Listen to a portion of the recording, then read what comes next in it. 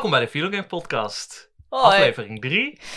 Ik ben Sven Ik ben Hanna, en vandaag gaan we het hebben over Hannah Arendt. mijn favoriete naamgenoot. We gaan het over een boek van haar hebben, The Human Condition. En we gaan het over een andere tekst van haar hebben die daar heel erg dichtbij aangesloten is. Genaamd What is Freedom? Ja, iets in die richting. Zoiets, hè? Ja.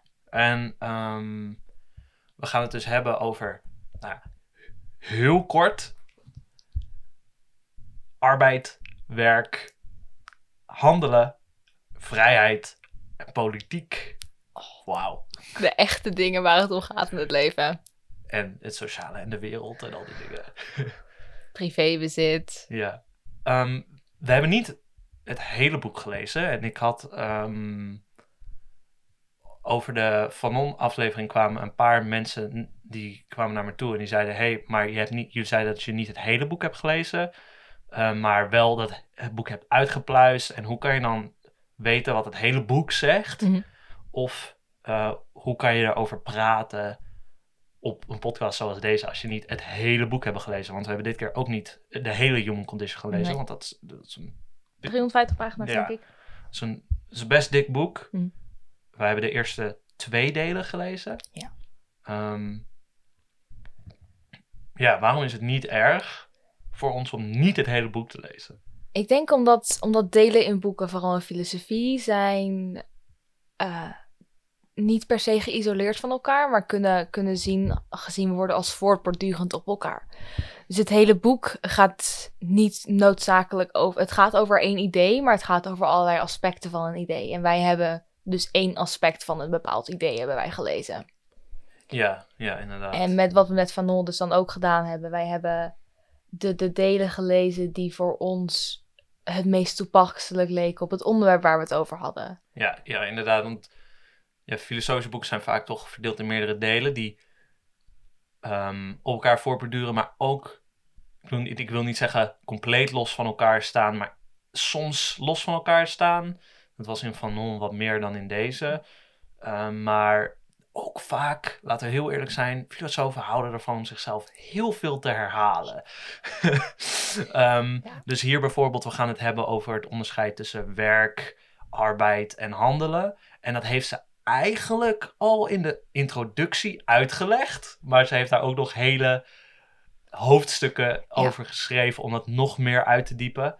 Maar zeg maar zeker voor de podcast zoals deze, die we toch niet per se 6 uur willen doen,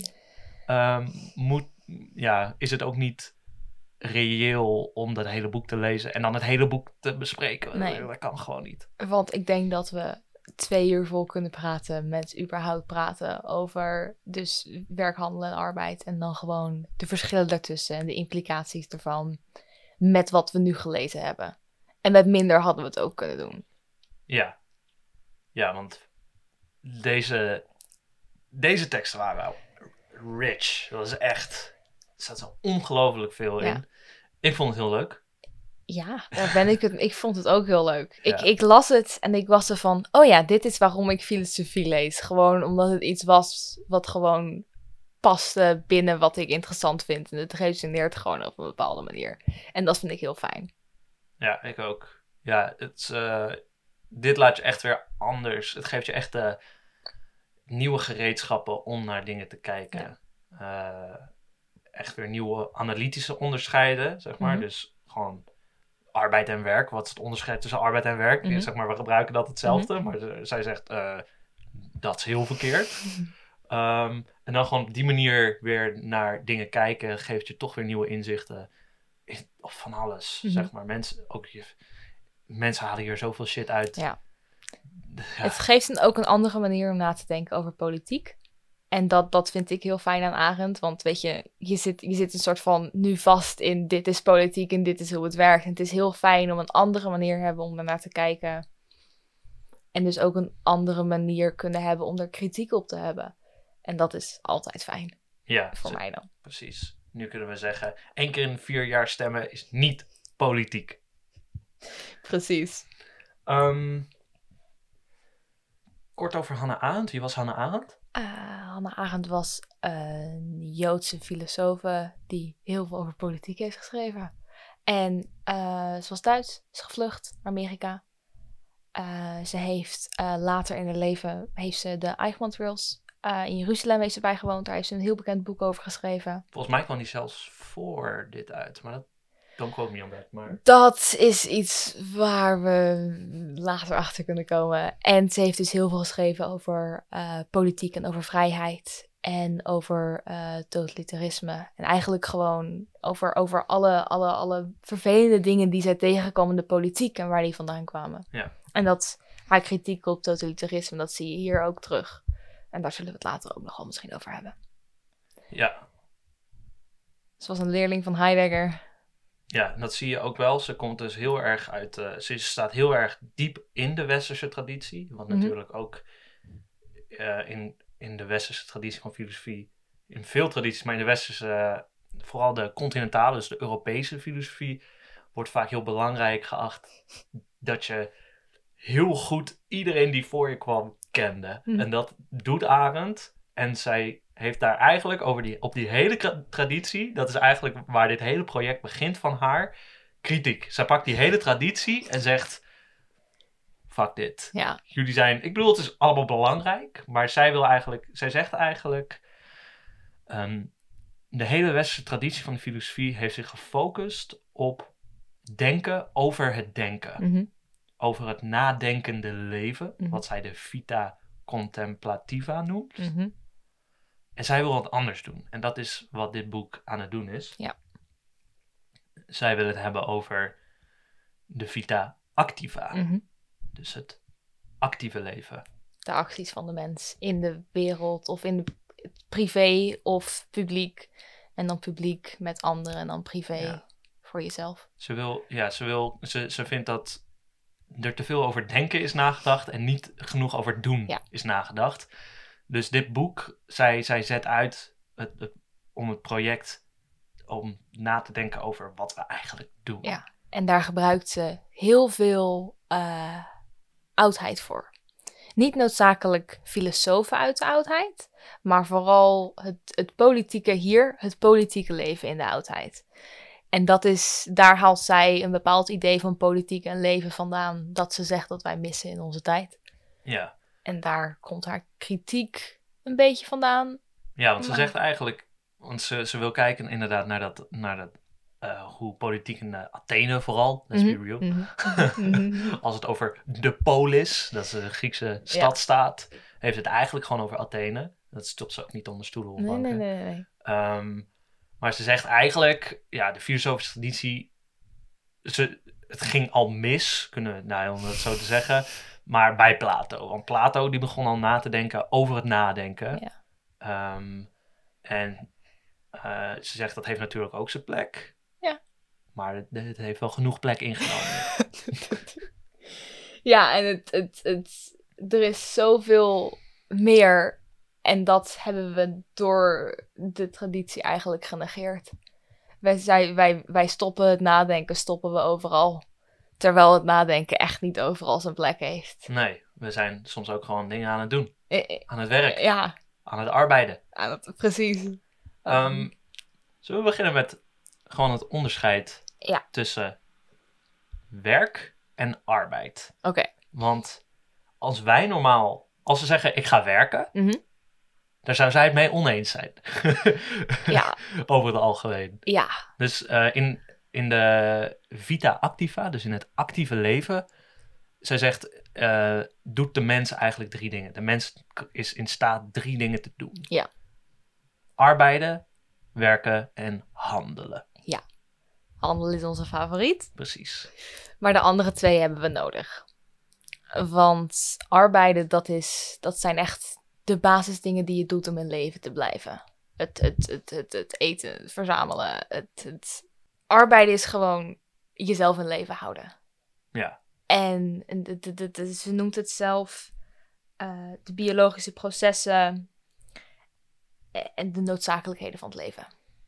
Ja, dus arbeiden ik denk dat bij arbeid heel erg belangrijk is dat noodzakelijkheid. Ja. Want via die noodzakelijkheid verbindt zij het ook aan leven. En dat is Ja. misschien een beetje abstract, hè? Arbeid en leven. En hoe werkt dat nou? Mhm. Maar voor haar is dus arbeid datgene wat je doet om jezelf in leven te houden. Ja. Dus inderdaad, gewoon werken, arbeiden, moeten we dan eigenlijk Mhm. zeggen. Arbeiden voor brood op de plank. Ja.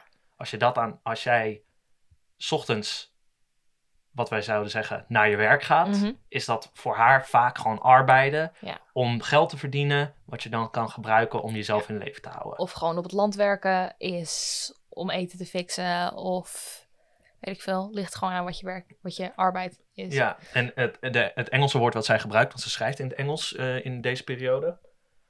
Een Engelse woord wat zij gebruikt is labor hiervoor. En dat zegt ze ook mensen die bevallen. Mhm. Hè, dat is, in het Engels noem je dat ook labor. Mhm. Dat is voor haar ook arbeid. Want dat is ook noodzakelijk om in leven te blijven. Ja, het creëert nieuw leven. Ja, precies. Dus dat is arbeid, heel kort voor haar. Heel Brood kort. op de plank. Zorgen dat je blijft functioneren. En dan heb je werk. En dat is over de artificiële wereld. Dus de wereld die je maakt. En wat je maakt met werk is dingen die een doel hebben. Dus bijvoorbeeld ik maak een hamer. Zodat ik een plank in elkaar kan timmeren. Zodat ik een tafel kan hebben om aan te eten.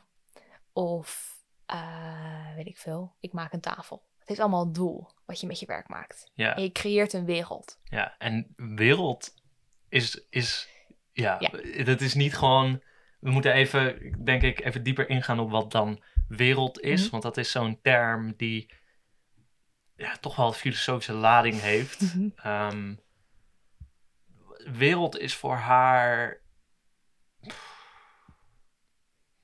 de wereld waarin wij met z'n allen leven. Een publieke wereld. Ja, dat is Het is waar de interactie met andere mensen mogelijk is. De wereld wordt gemaakt tussen ons. Ja, en werk is dan, daar maak je dingen met een doel, maar werk zelf is niet de publieke wereld. Met werk maak je de publieke wereld. Precies. Dus het arbeid is noodzakelijk. Ja. Dat is gewoon, je bent aan het werk, je bent aan het arbeiden. Dat is zo moeilijk. Je bent aan het arbeiden zodat je gewoon kan eten en in leven kan blijven. Mhm. En dat is voor haar cyclisch. Mhm. Het is gewoon, het is net zoals de afwas doen, is voor haar ook arbeiden. Je bent namelijk gewoon aan het afwassen en de volgende dag staat de afwas er weer. Ja. Het is niet alsof je ooit klaar bent. Nu ben ik klaar met arbeiden. En want als je klaar bent met arbeiden, dan ga je dood. Ja, of je gaat dan consumeren. Dat is voor haar de andere kant. Maar dat moeten we zo meteen even op verder gaan. Maar dus, en werken is dat je werken maakt, eigenlijk. Ja. Je maakt een werk, dus voor haar een boek schrijven bijvoorbeeld. Een kunstwerk maken is werken. Ja. Die noemen we natuurlijk al kunstwerk. En een boek is ook een werk. Work of art. Ja. Right? En een kunstwerk, daar ligt het doel in het eindproduct. In een boek ligt het doel in een eindproduct. En dat is het heel erg met werk. Want je hebt ook dingen waar het doel niet in het eindproduct ligt, maar in het maken ervan. En dat is geen werk voor haar. Echt?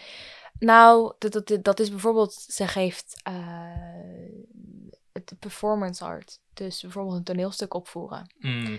Dat is voor haar, daar ligt het maken daarvan, dat is waar het om draait. Snap je? Ja. En niet het toneelstuk zelf, maar het maken van het toneelstuk en het opvoeren van het toneelstuk. En dat is daarom voor haar geen werk, omdat het doel niet een eindproduct is. Ja, tenzij het dan weer wordt, zeg maar, ik zie hier in de kast Shakespeare staan. Dat is dan wel weer een werk, hè? De Complete Works of William Shakespeare. Wat het namelijk doet, is dat werk een gemeenschappelijke wereld maakt. Ja. Het zijn dingen waar we met z'n allen naar kunnen kijken en die overleven. Want die arbeid is gefocust op gewoon leven en in leven blijven. Maar werk stijgt boven leven uit. Want als jij een werk maakt, overleeft dat jou en mij. Dat is het doel in ieder geval. De wereld waarin wij leven is duurzaam, als het ware. Een tafel die jij maakt, als je een goede tafel hebt gemaakt, zeg maar, dan blijft die tafel vroeger in ieder geval, voor meerdere generaties. En nu is dit in de privésfeer van het huis.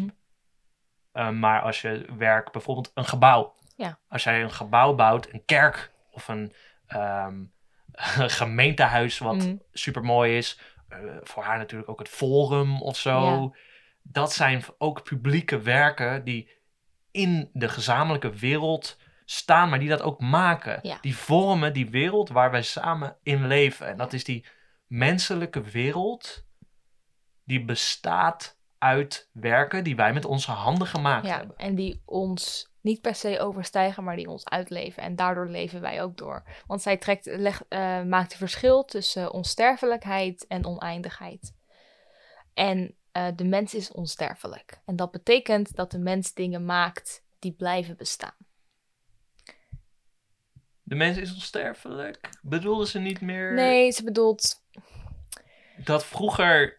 In ieder geval dat de Grieken die dat op die manier nog leefden. Want nu leven we overduidelijk niet meer op die manier. We doen alles fout. Ja, we doen alles fout. Dus daar komen we gaan eerst deze gewoon distincties overleggen. En daarna gaan we laten zien hoe het nu allemaal fucked is. Maar zij probeerden onsterfelijk te worden door middel van die werken.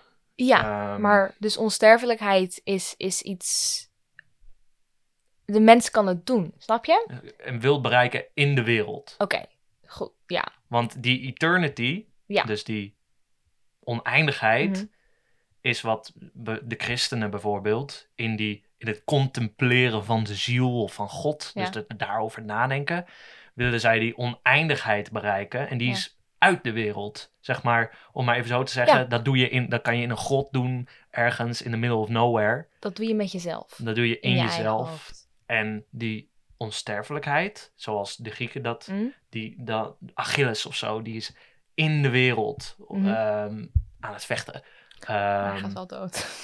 Ja, of iemand als, weet je, een grote filosoof als Aristoteles, die werken maakte waar die in de wereld gepubliceerd werden, waar wij nu zo'n 2300 jaar daarna nog steeds over hebben. Dus die blijven bestaan. Ja. Maar dat is dus de distinctie die zij legt. Van door de werken wil je een soort van onsterfelijkheid behalen. Ja. En die onsterfelijkheid is het enige wat mensen met wat ze maken kunnen bereiken.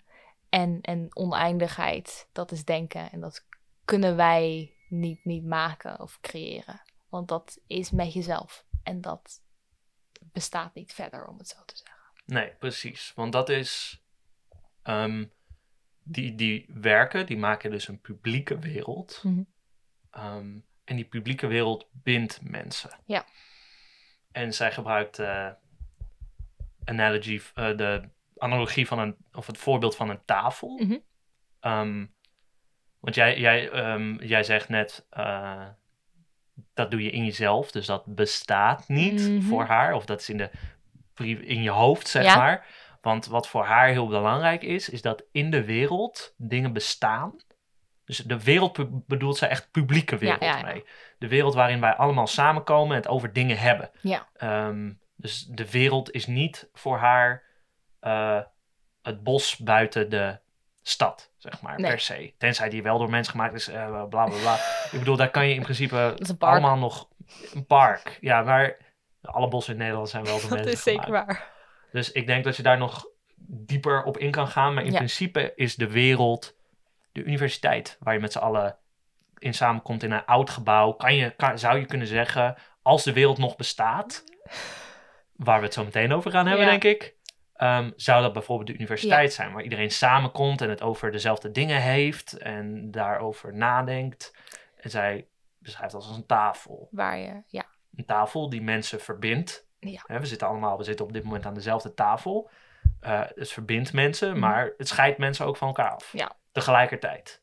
Zonder tafel zou er niks tussen ons zijn, waardoor we niet verbonden zijn. Nee. We hebben een verbindende factor hier. Namelijk de tafel waar wij aan zitten. We kunnen over de tafel praten als we zouden willen. Ja, ik zie de tafel. En dat is ook voor haar van belang. Wij zien de tafel, maar we zien de tafel allebei van een ander punt. Ja. En dat is hoe de tafel bestaat in de wereld. In de publieke wereld. Ja.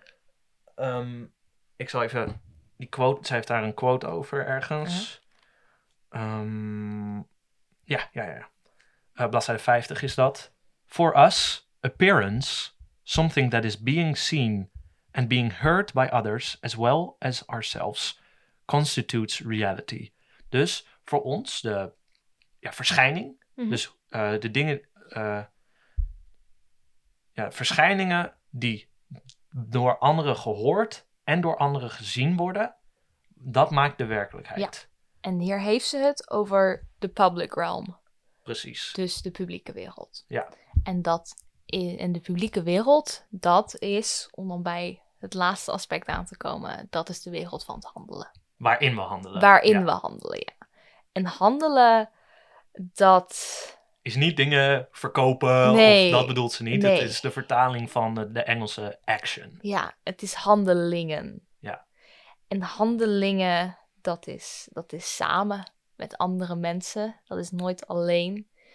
Dat is de plek van vrijheid. Dat is de plek waar nieuwe dingen gemaakt kunnen worden. Politiek. En dat is politiek. Ja, dus dit is een heel rijk en ingewikkeld begrip voor haar. Ja. Dat is de handelen. Dat gaan maar we gaan eerst even over de publieke wereld hebben. Ja. Zodat we goed begrijpen wat de publieke wereld nou is voor haar. Wat de wereld dan is. Zodat we een goede grip hebben op werk en arbeid. En dan kunnen we gaan kijken, wat is handelen? Ja. En ik denk, als we die distincties goed hebben, dan kunnen we kijken, waarom is dit voor haar allemaal kapot? Oké, is goed. Dus, en de publieke wereld is dus van de politiek. Daarin zit de politiek. We handelen, we hebben vrijheid, we handelen en we handelen politiek in de publieke wereld. Die publieke wereld wordt gemaakt door middel van werk en werken, waar we dus als een tafel met z'n allen omheen zitten en waar we allemaal verschillende blikken op hebben. Ja, en wat zij zegt is dat handelen is direct tussen mensen zonder de intermediary, dus zonder de tussenkomst van dingen. En dat betekent dus dat wij dat handelen niet samen een tafel maken is. Snap je? Ja. Want dat gaat om dingen. Maar handelen is met elkaar discussiëren. Is niet dingen bedenken in je hoofd, maar met elkaar praten en tot nieuwe dingen komen. Is beslissingen maken als collectief. En ja, je handelt nooit alleen. Nee, je handelt nooit alleen. Het is de wereld waar je met andere mensen bent. Het is het met andere mensen. Want alleen handelen, dat zou betekenen dat je zonder de tussenkomst van dingen in de publieke wereld bezig bent. In je eentje. En dat betekent niks. Nee, niemand ziet dat. Niemand hoort dat. Nee, en dan wordt het contemplatie. Want dan ben je, denk ik, want als je in je eentje dingen aan het bediscussiëren bent, dan ben je aan het nadenken. Ja. Of je moet misschien even met iemand praten. Mm-hmm. Maar ja, handelen doe je dus altijd met mensen. Ja. En handelen, daarin doe je iets nieuws. Ja. Je herhaalt niet zomaar iets wat al bestaat. Of je doet niet gewoon iets wat je verteld is. Maar in handelen ben je vrij als je iets nieuws doet met andere mensen. Ja. En dan kan jij of tegelijkertijd met andere mensen iets nieuws doen. Of jij kan iets doen, maar een handeling gaat als het ware als een golf door andere mensen heen. Een handeling, andere mensen moeten jouw handeling oppakken en daar ook iets nieuws mee doen. En je kan de effecten van je handeling nooit voorspellen. Ja, omdat andere mensen het altijd moeten nemen. Ja. Want anders, als jij iets doet en het stopt bij jou, is het geen handeling. Dan gebeurt er niks. Nee. En omdat andere mensen het over moeten nemen en zij ook vrij zijn en zij ook nieuwe dingen kunnen doen, dan daardoor ontstaat er dus een soort van die kettingreactie van nieuwigheid, van vrijheid. Ja. En dat is heel fijn en mist in onze wereld. Ja, want Grotendeels. ja, zij noemt dat nataliteit. Ja. Dat is natalis, is geboren, birth. Dus dat is het iets nieuws in de wereld brengen. En alleen mensen kunnen dat. En op een politiek niveau, want zeg maar, elk mens kan nieuwe dingen in de wereld brengen. En voor haar is dat heel belangrijk dat vrijheid wordt altijd tegenover noodzakelijkheid gezet binnen de filosofie. Dus als je dingen doet die noodzakelijk zijn, dan heb je geen vrijheid. Nee. Dan ben je niet vrij, zoals Arendt zou zeggen. Arendt wil het ook niet over de vrije wil hebben. Nee. Hij zegt, vrije wil, je bent alleen vrij als je handelt. Maar daar gaan we later nog wel dieper op in. Ja. Maar dus vrijheid wordt altijd tegenover noodzakelijkheid gezet. Ja. En voor Arendt betekent dat dus ook dat je alleen vrij bent als je niet noodzakelijk handelt. En dat betekent voor haar dus dat je die noodzakelijke processen verstoort op een bepaalde manier. Want revolutie voor haar is zo'n ding waarin, historisch gezien, vaak echt vrijheid in politiek handelen naar voren komt. Dat is, dingen gaan zoals ze gaan en dan bam, processen worden verstoord. Mensen handelen met elkaar om iets nieuws te maken. Ja. En revoluties zijn altijd onverwacht. En je kan ook nooit voorspellen wat eruit gaat komen. Nee. Komt er een Napoleon uit of komt er na 200 jaar een Trump uit? Of wie weet. En daarom, als je naar geschiedenis kijkt, is geschiedenis dus heel veel van die nieuwigheid, van die onvoorspelbaarheid. Omdat dat is wat mensen doen en hoe ze de wereld niet per se veranderen, maar wat hun plek is in de wereld, in de publieke wereld. En dat is ook hoe geschiedenis plaatsvindt. Dat zegt ze ook in dat essay over vrijheid. Zegt ze, als je terugkijkt in de geschiedenis, zie je heel veel mensen die tegen de noodzakelijkheid tussen aanhalingstekens ingaan. En door middel van hun nataliteit, door middel van hun mogelijkheid tot nieuwigheid en hun vrijheid met nieuwe dingen beginnen. En de onverwachte kant op gaan. Ja. En dat is fun en dat missen we. Ja, dus dat is heel kort handelen. Ja. En dat doe je dus in de publieke wereld. En tussen peers noemt ze dat. Ja, tussen gelijken. Ja. Want gelijken moeten jouw handelingen ja. doorgeven, als het ware. Of zeg maar, opnieuw interpreteren en opnieuw verder doen. En dan komen we misschien tussen de distinctie tussen privé en publiek. Ja. Want de reden dat jij je kan begeven tussen gelijken is omdat jullie allemaal alle noodzakelijke dingen gedaan hebben. Ja. Eigenlijk. Vrees niet, als we dit allemaal hebben uitgelegd, gaan we mooi, dan wordt het plaatje hartstikke duidelijk. Ja. En dan kan je precies zien waar wat zit. Maar nu moeten we gewoon even... Het is ook... Filosofie is vaak, hoe het geschetst wordt, is het niet boem, boem, boem. Het is vaak meer een soort veld van begrippen die bij elkaar horen. En, Ik heb soms dat ik teksten lees, dat ik de eerste 20 pagina's ben ik zo van, wat ben je aan het doen? En dan lees ik de conclusie en dan ben ik zo van, oh, nu weet ik het. Ja, en dan lees ik het terug en dan is het allemaal extreem duidelijk. Ja. Dus het komt allemaal bij elkaar. Maar publiek en privé is voor haar heel belangrijk ook. Want dat zijn two sides of the same coin. Ja. Je hebt het publieke niet zonder het private en andersom. Ja, en het private, dat zijn eigenlijk de noodzakelijke dingen en de verborgen dingen. De dingen die niet onder de mensen zijn. De dingen die je tussen aanhalingstekens verbergt voor anderen. Misschien eerst tussen aanhalingstekens. Ja, die echt weggestopt zijn. Zoals zeg maar de voorwaarden, de bestaansvoorwaarden van de publieke wereld is dat die gezien wordt door iedereen en gehoord wordt door iedereen vanaf een ander perspectief. Mm-hmm. Is dat voor de private wereld juist de tegenovergestelde, de bestaansvoorwaarde daarvoor is dat die verscholen is voor de anderen. Dat het jouw ding is. Ja. Het is van jou. Het is het huishouden. Het is het huishouden. Er is geen vrijheid. Het was het huishouden. Het Laten we was dat het even... hu- Ja. Daar komen we later mee. Er is geen vrijheid in de private wereld.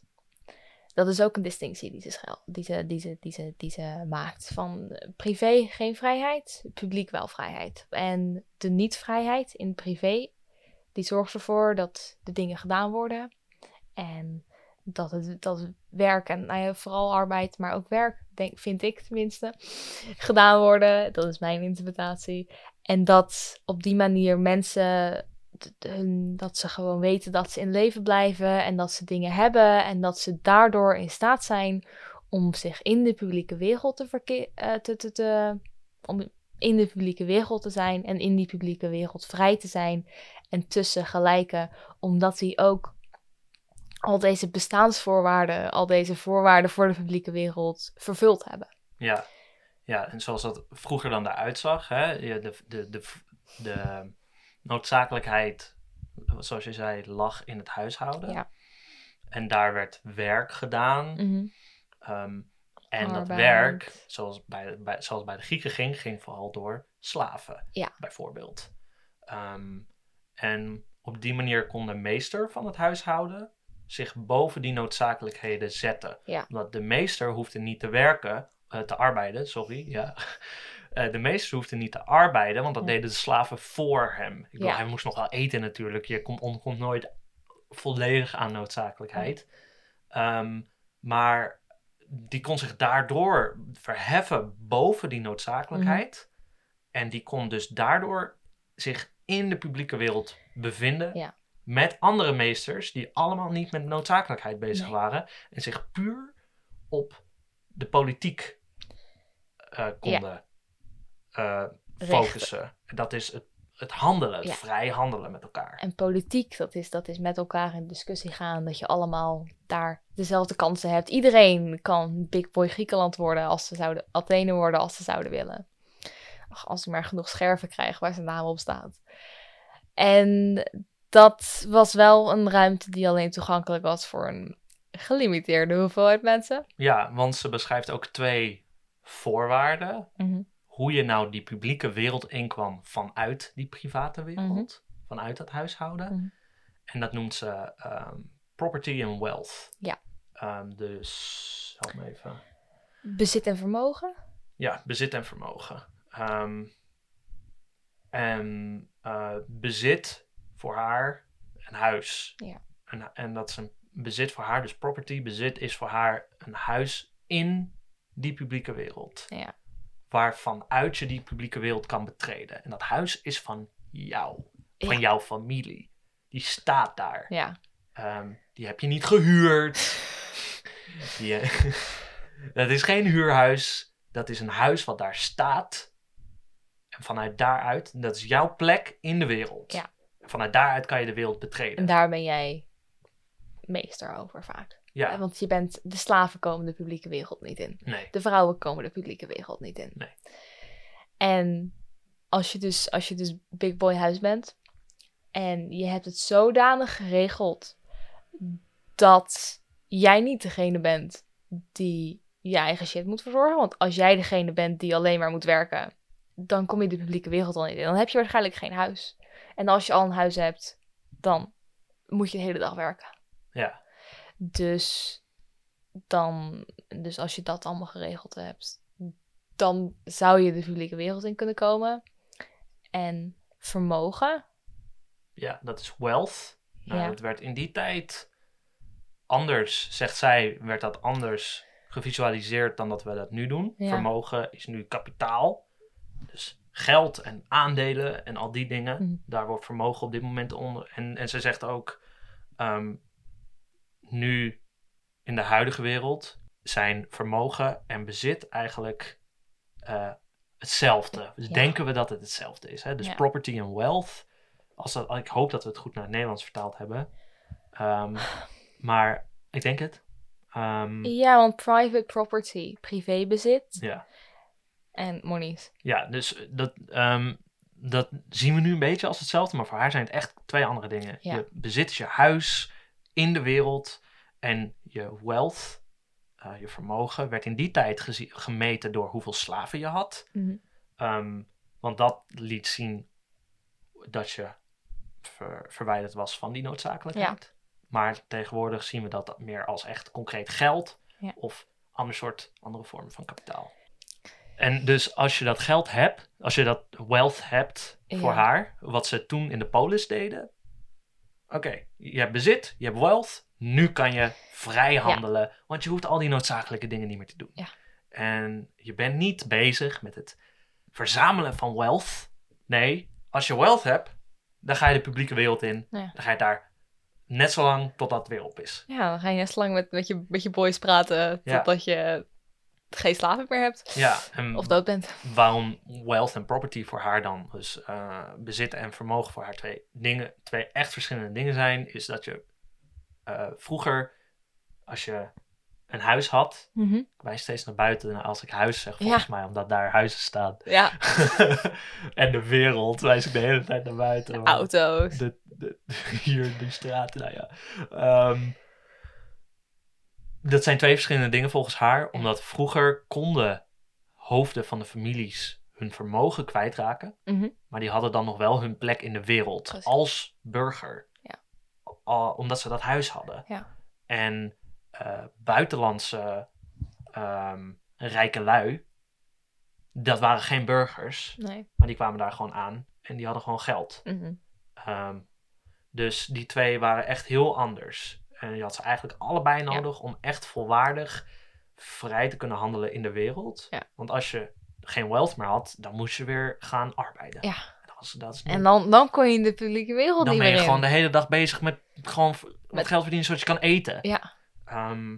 Gewoon spullen van het land halen, zodat je het ding eens zelf kan eten. En hopelijk in de toekomst weer ergens het plein op mag. Ja, precies. En nu is dat niet meer.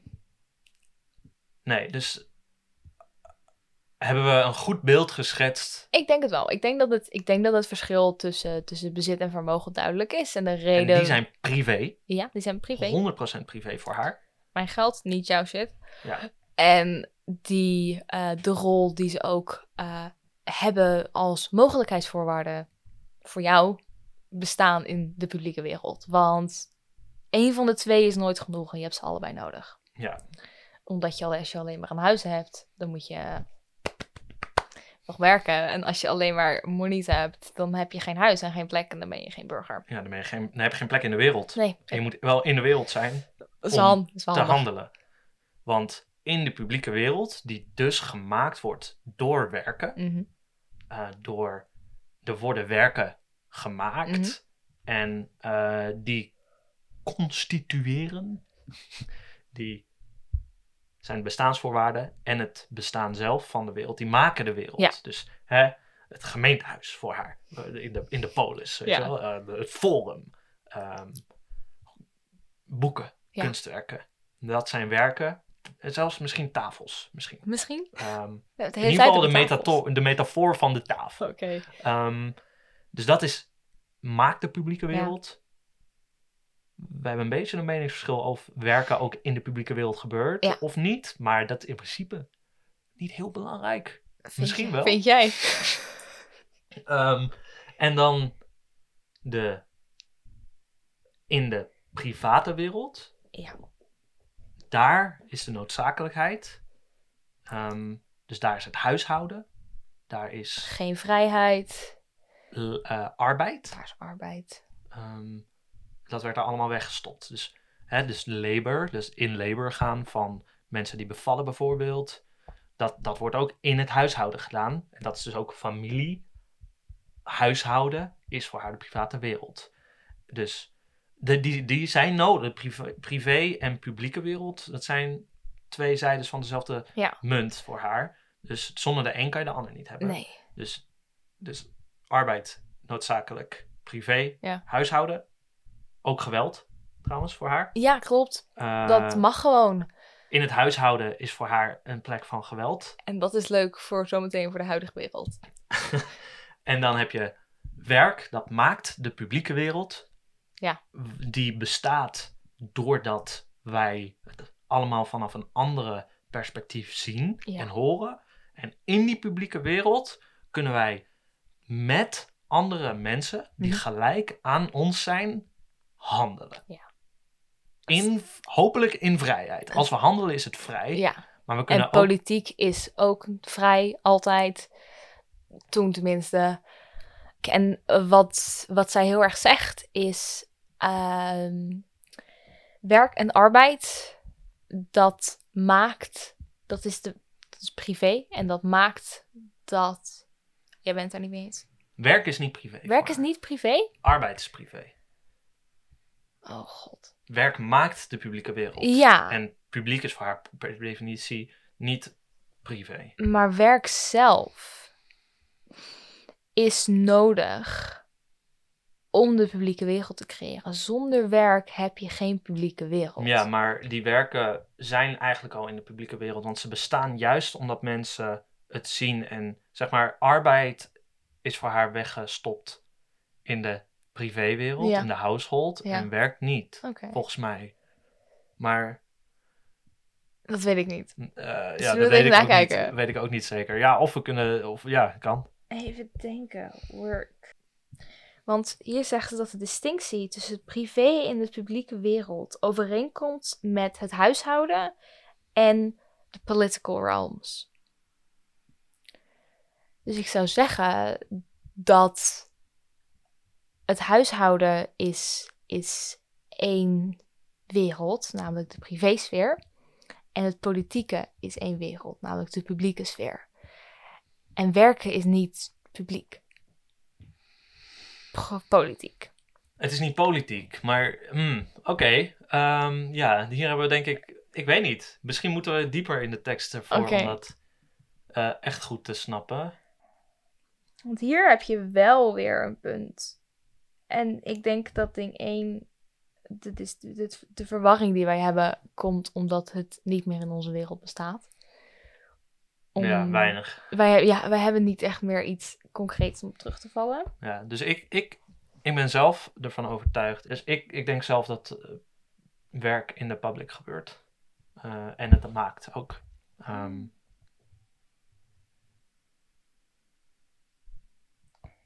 Ik zal eens kijken. Want wat in privé... Ja, oké. Mijn argument. Wat in het privé gebeurt, bestaat bij gratie van dat het niet gezien wordt. Klopt. En werk wordt per definitie van meerdere kanten gezien. Ja, maar werk zelf niet. Het doel van het werk. Het product van het werk wordt gezien. Snap je? Dat is waar ik moeite mee heb. Omdat ik zo ben van... Ja, het product van je werk, dat is in de publieke wereld. Maar het werken zelf, de activiteit van werken... Gebeurt waarschijnlijk in je huis. Ja, in je huis of in de fabriek. Wat? Werken in de fabriek? Ja. Nee. Nee? Nee, dat is alleen maar arbeid. Oké, wacht. Dus jij denkt dat alleen de hipster artisanal shit... Op dit moment? Oké. Arbeid is ja. Maar je maakt wel dingen die in de publieke wereld terechtkomen. Nee, want er is geen publieke wereld. Er is geen publieke wereld, dat is een goed punt. Dus alleen de gildes. Als we teruggaan naar de middeleeuwen, waar ook al geen publieke wereld meer was. Nee. Maar alleen dus het met de hand maken van je shit is werk. Nou, dat weet ik niet in de middeleeuwen. Ik ben niet genoeg bekend. Ik ook niet. Ik ben ook niet bekend. Maar nu zijn er heel weinig mensen die nog werken. Oké. Ze zijn er wel. De kunstenaars. Kunstenaars bijvoorbeeld. Maar op het moment dat jij dat doet om geld te verdienen... Ja, want de reden is om te overleven en de reden is niet om een publieke wereld te creëren. Ja. Of om iets te hebben met een doel. Iets te hebben wat jou overleeft. Ja, precies. Je wil niet iets maken waar mensen van verschillende kanten naar kijken en dat dan een wereld voor hun maakt. Maar je wil gewoon iets maken zodat mensen dat consumeren en dat aan je dan jouw geld geven. En zodat jij kan overleven, zodat jij in leven kan blijven. En zou je dan bijvoorbeeld zeggen dat mensen die exorbitant rijk zijn en niet meer hoeven te werken niet meer hoeven te arbeiden om aan hun geld te komen en weet ik veel, Bush die een hobby heeft, namelijk schilderijen maken. Die man ik denk niet dat hij nog veel geld nodig heeft. Die heeft lang genoeg in de politiek gezeten en al in een goede positie. En die was al rijk volgens mij om mee te beginnen. En als hij schilderijen maakt, is dat dan werk? Omdat hij het niet doet voor het geld. Hij doet het om iets te maken. Want hij toont dat niet in de publieke wereld. Ik heb het een keer gezien in een humoristische talkshow. Nee, precies, dat is het verschil. En dat maakt geld. Oké, dus kunstwerken die in musea hangen. Werk. Zelfs als de kunstenaar Van Gogh. Was die arm toen hij leefde? Ja, volgens mij wel. Ja. Ik bedoel, je mag geld verdienen Ja, met je werk. mag, maar het is wel, je maakt het om het maken. Ja, het wordt gemaakt niet om het gewoon te laten consumeren. Oké, en Shakespeare, waar we het net over hadden. Werken. Nou, dat zijn nu werken. Ja, dat zijn nu werken. Ik weet niet of Dat was toen was het performance art. Toen waren het toneelstukken. Ja. Maar wel toneelstukken voor geld. Maar het waren toneel... Ja, ik bedoel, er is een fine line. En Ja. ik denk dat we wel weer terug moeten daar. Ja. Maar ik denk dat het belangrijkste is, werk maakt een wereld. Ja, werk. Waar mensen van verschillende manieren naar kijken. En wat die wereld is duurzaam. Die blijft bestaan. Die blijft bestaan.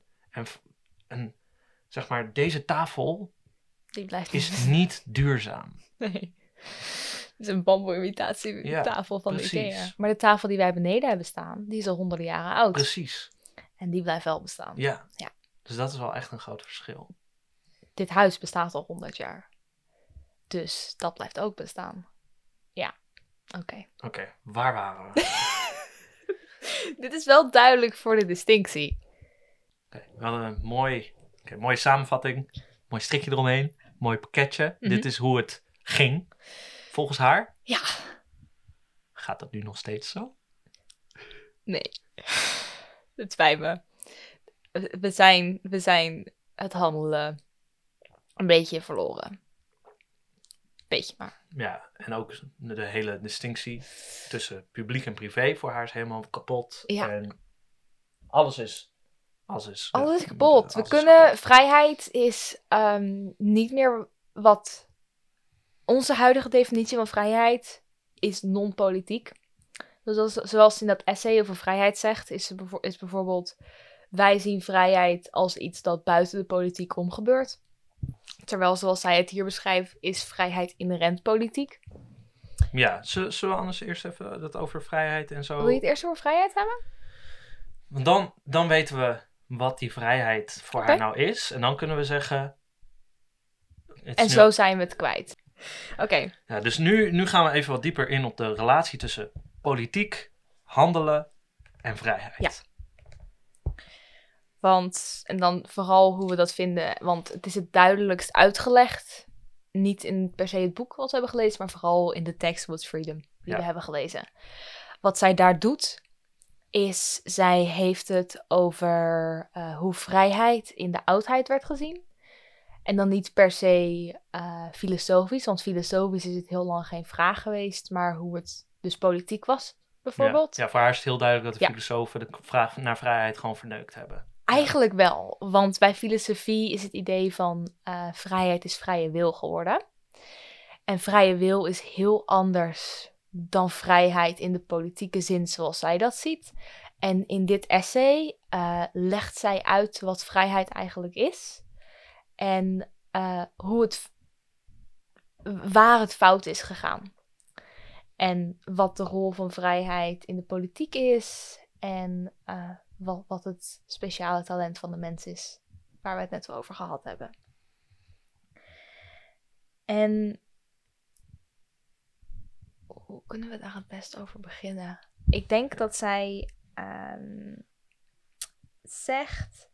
Even kijken. Ja, hier. Ze zegt de raison d'être, dus de bestaansreden van politiek is vrijheid. Dat is hoe het vroeger was. De reden dat mensen bij elkaar zijn gaan wonen en politiek zijn gaan doen, is om vrij te kunnen zijn. Ja. Is dat wat dat betekent? Dat is hoe ik dat interpreteerde. Zonder vrijheid zegt ze dat het politieke leven betekenisloos is. Dus dat betekent dat de reden dat politiek bestaat en is zoals het is en betekenis heeft zoals het betekenis heeft, vrijheid is. Want zonder vrijheid heeft het geen betekenis. Ja. En met vrijheid heeft het al de invullingen die handelen heeft. Namelijk de nataliteit, dus nieuwe dingen kunnen doen en speciaal zijn. Met elkaar echt kunnen een praten. individu zijn. Ja. Kijk even een beetje naar mijn notities. Ja, want ze zegt dan dus de raison d'être van politiek is vrijheid. En daarna zegt ze, and its field of experience is action. Ja. Dus dit is heel belangrijk voor haar. Vrije wil, ze zegt alsof we een soort capaciteit voor vrijheid in onszelf hebben. Vrije wil is kracht. Is een soort van macht hebben over het lot duwen. Ja, en dat is voor haar compleet irrelevant. Zeg maar. Vrije wil is... zij heeft het heel erg over I can en I will. Dus ik kan en ik zal. En ze zegt dat er in het oude Griekenland was er niet echt een distinctie tussen de twee. Het is altijd ik kan en ik wil. Het is niet per se ik wil. Dat betekent niks. Ja. En ik kan betekent ook niks. Precies. Want ik kan het en ik moet het willen. En dat is vrijheid. Oké, nee dus. Ja, nee, jawel. Maar die is best ingewikkeld. Oké. Een bepaald... Je kan nooit zeggen, bijvoorbeeld ook, dat men complete vrijheid heeft. Ik kan niet vliegen op mezelf, want ik heb geen vleugels, ja? Nee, je kan niet alles doen wat je wil. Precies. Maar als ik iets kan, dus als ik ergens toe in staat ben, namelijk ik ben in staat om 5 kilometer te wandelen, en ik wil 5 kilometer wandelen, dan is dat vrijheid. Nee. Oké, dan is het niet vrijheid. Nee, want dat is niet politiek handelen. Goed punt. Ik kan een discussie hebben met in de publieke wereld met iemand over of mijn grote vriend, die een hele Griekse naam heeft, Big Boy Athene moet worden. Ja, of moeten we oorlog gaan voeren met Sparta? Precies, en dat kan ik. En dat wil ik ook doen. Dus die actie, die handeling, dat is vrijheid. Door dat te doen, ben je vrij. Ja. Op dat moment. Ja. Dat zegt ze ook ergens van... Op het moment dat we handelen, zijn we vrij. Mm-hmm. En daarbuiten niet. Nee. Ben je niet aan het handelen? Je niet vrij. Als ik gewoon stil aan tafel zit, ben ik niet vrij. Nee. Vrijheid is er alleen in het handelen. Ja. Niet als we aan het werk zijn. Helemaal niet als we aan het arbeiden zijn. Dat is er gewoon niet. Ik ben vrij op de velden. En dat is dus haar belangrijke distinctie met vrije wil. Ja. Want voor iemand, als je zegt dat je vrije wil hebt, dan zelfs als je zeg maar in een dictatuur leeft, zou je kunnen zeggen, maar in ieder geval heb je vrije wil. En zij zegt, hou gewoon je mond. Ja. Dat is helemaal niet belangrijk. Nee. Ten eerste, het is niet zo. Ten tweede, je bent niet vrij. Je bent vrij in politiek. Ja. Er was, voordat we vrije wil bedacht hadden, hadden we het over vrijheid binnen politiek. Klopt. En toen dat op een gegeven moment een beetje lastig werd, dachten we, dan gaan we gewoon lekker het verplaatsen naar in onszelf. Ja. Maar ze zeggen, we moeten eerst, dat is een soort argumentje wat ze geeft, om überhaupt vrije wil bedacht te moeten hebben, moeten we eerst politieke vrijheid hebben ervaren. Ja. Want je moet eerst weten wat het is, voordat je er een naam of wat dan ook aan kan geven. Ja, precies. Op een gegeven moment had ze Epictetus aan. Dat is een stoïcijn die wij niet gelezen hebben vorige keer. Maar de principes zijn maar het hetzelfde. idee is hetzelfde. Namelijk dat, je kan gewoon alles willen wat je kan. Dus, maar dat is niet vrijheid. Dat is niet van, ik weet ik veel, ik ben heel arm en ik moet de hele dag werken, maar ik weet dat is wat mijn leven is, dus daarbinnen kan ik dingen willen. Precies, ze zegt van Epictetus was een slaaf, dus die had geen plek in de wereld, dus die had geen bezit. En toen zei hij maar, het enige wat ik bezit ben ik zelf. En daar ga ik gewoon, zeg maar, mijn lichaam is mijn huis. En ik ga gewoon daar mijn controle over uitoefenen. En zolang ik dat doe, ben ik Dan heb ik die vrijheid als ding in mezelf. Ja. En zij zegt, hartstikke leuk, maar dat is zeg maar de enige reden dat je daarmee op kon komen, dat je came up with that, dat je dat kon bedenken, Ja. is omdat er die vrijheid was, die politieke vrijheid, en die heb je nu niet meer. En dan ben je maar gaan verplaatsen in jezelf om het goed voor jezelf te praten of zo. Dat sentiment krijg ik een beetje. Ja, het is een... Oh, ik heb gezien dat ik heel veel limieten heb aan mijn leven en niet vrij kan zijn zoals jij zegt dat ik vrij zou moeten zijn. Maar ik kan wel kiezen of ik mijn linkervoet eerst naar voren zet of mijn rechtervoet eerst naar voren zet. Dus ik ben vrij. Ja. Het is om jezelf gerust te stellen met je huidige situatie. Omdenken noemen we dat. Freedom isn't experienced in thought at all. Ja, niet nadenken. Nee, het is... Dat is de vita contemplativa namelijk. Ja. En daar ben je niet met anderen. Het is gewoon me and my lonesome. En misschien een andere persoonlijkheid. Ja. En even kijken. Ik heb hier een quote.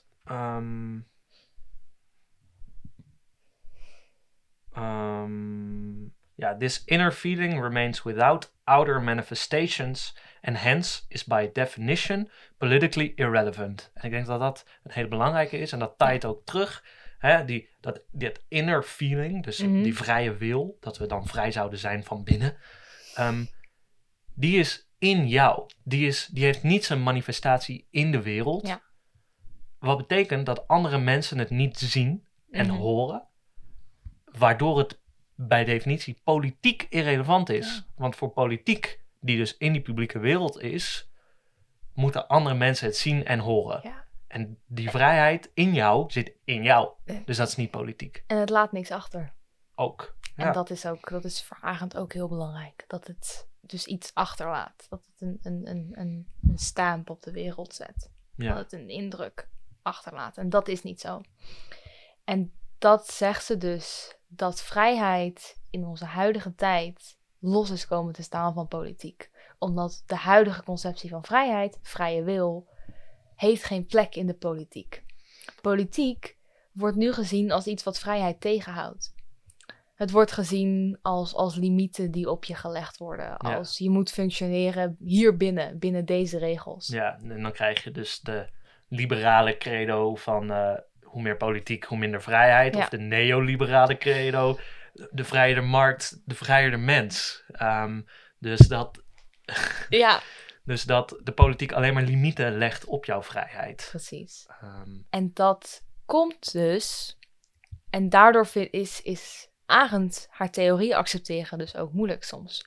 Omdat je dus kan zien dat wij zo'n ander concept van vrijheid hebben. En van politiek. En als zij jou dan gaat vertellen dat de reden voor politiek vrijheid is. En dat je dat doet met handelen. Dan ben je zo van, maar meid, kijk eens naar dit politieke landschap. Dit is geen vrijheid. Hier bestaat geen vrijheid in. Vrijheid bestaat buiten de politiek. En dat is dus wat er aan de hand is in onze huidige tijd. Waardoor alles zo is van... Fuck dat. Freedom is the freedom to call something into being which did not exist before. Which was not given, not even as an object of cognition or imagination. And which therefore, strictly speaking, could not be known. Dus vrijheid is altijd datgene, het nieuwe doen, wat nog nooit bedacht was. Dat nadenken weer, het is gewoon dingen doen in de wereld, waarvan je de uitkomst niet kan weten, omdat je het met andere mensen kan doen. En andere mensen zijn individuen die ook vrij zijn. Ja. Nee, die ook kunnen handelen. Precies. En dus in die handelen nieuwe dingen kunnen doen. Ja. En zij komt... vrijheid, het is nooit vrijheid hebben, hè? Want dat is weer die vrije wil, die heb je. En voor haar is altijd vrij zijn in politiek handelen. Okay. Want zij komt in het begin van de tekst over vrijheid, komt ze met causaliteit. En ze zegt ze van, de wereld is kausaal. En we zijn altijd onder de invloed van heel veel dingen. En wij beïnvloeden heel veel dingen. En je kan dus zeggen, we zijn kausaal beïnvloed ergens door. Maar we kunnen nooit zeggen dat... waardoor, omdat de hoeveelheid gewoon te groot is. En uiteindelijk komt ze ermee Van alles wordt een proces. Alle acties worden een proces. Dus bijvoorbeeld het bouwen van een tafel, dat wordt op een gegeven moment ook een proces. Snap je? Je bouwt zo vaak een tafel, dat je weet hoe een tafel werkt. Ja. Je zet eerst dit. Ik weet niet hoe een tafel bouwen werkt. Ik denk dat je vast eerst het hout uitzoekt en dan iets, et cetera. Het wordt allemaal gewoon automatisch. Ja. Het wordt dingen gaan zoals ze gaan. En vrijheid bestaat dan in het breken van deze ketting aan causaliteit. Ja. Het doen van nieuwe dingen tussen het bestaande. Dus ze zijn van, weet je, normaal kies ik eerst, weet ik veel, normaal gebruik ik spijkers om mijn tafel in elkaar te zetten. Nu gebruik ik geen spijkers, maar zet ik mijn tafel op en dan, nee, dat is niet, Want tafels zijn niet, Nee. als je een tafel bouwt ben je niet politiek aan het handelen. Zeg maar voor Dat is haar, waar. ik bedoel er zijn meerdere, maar voor haar is een van de meest kenmerkende politieke handelingen een revolutie. Waarin je dus shit gaat zoals het gaat. Ja. En dan ineens staan mensen op en zeggen stop. Tot hier niet verder, we gaan nu wat anders doen. Ja. En dat kan tegengehouden worden. Dat wordt in een revolutie wordt het niet tegengehouden. Revoluties zijn noodzakelijk succesvol. Daarvoor is het een opstand. Ja. Dus een revolutie, dat is dat iemand zo is geweest van, dit wil ik niet meer, niet langer. Het is dus inderdaad, zoals je zegt, altijd zo gegaan. En dan zijn ze vrij, zijn ze zo van hard slaan. En dan komt er een nieuwe orde. En dat wordt ook weer een automatisme. Ja, altijd. Dat gaat altijd weer vervallen in gewoon automatische processen. En het hoeft niet hetzelfde te zijn als daarvoor. Want dat is dus dat politieke voor haar is echt een mode of action. Dat is een modus. Ja, dat is een. Politiek is niet wat wij zeggen. Hè? Wat wij zouden zeggen. Politiek is niet de Tweede Kamer, zeg maar, de regering. Dat is niet, zeg maar, of het over politiek hebben. De VVD heeft dit gedaan. Of Jesse Klaver wil iedereen 10.000 euro geven. En dat is politiek handelen voor ons is niet 1 keer in de 4 jaar stemmen. We mogen vaker stemmen. Dat is zelfs nog zo'n automatisch proces. Ja. We mogen vaker stemmen. Nou, ja, op de voor eerste andere dingen. Ja. Uiteindelijk de Eerste Kamer. Ja, maar dus dat is gewoon zo'n automatisch proces. Ja. Dat is niet in vrijheid met andere mensen op dat moment handelen. Mm-hmm. Dat is gewoon een briefje in een ding. Ja, denk je erover na als je gaat stemmen? Doe je onderzoek als je gaat stemmen? Ja, maar zelfs dan kan politiek niet gereduceerd worden voor haar tot wat wij nu denken over politiek. Nee, politiek is een soort ervaring. Het is een intersubjectief. Mm-hmm. Het is een soort een veld, zou je bijna kunnen zeggen, waarin je kan handelen. Of, het zijn allemaal hele abstracte termen die ik probeer te gebruiken, maar het is een soort voor haar. We hebben het in de eerste aflevering al een beetje over fenomenologie gehad. Fenomenologie is de studie van hoe wij de dingen ervaren. Mm-hmm, van de fenomenen. Ja, precies.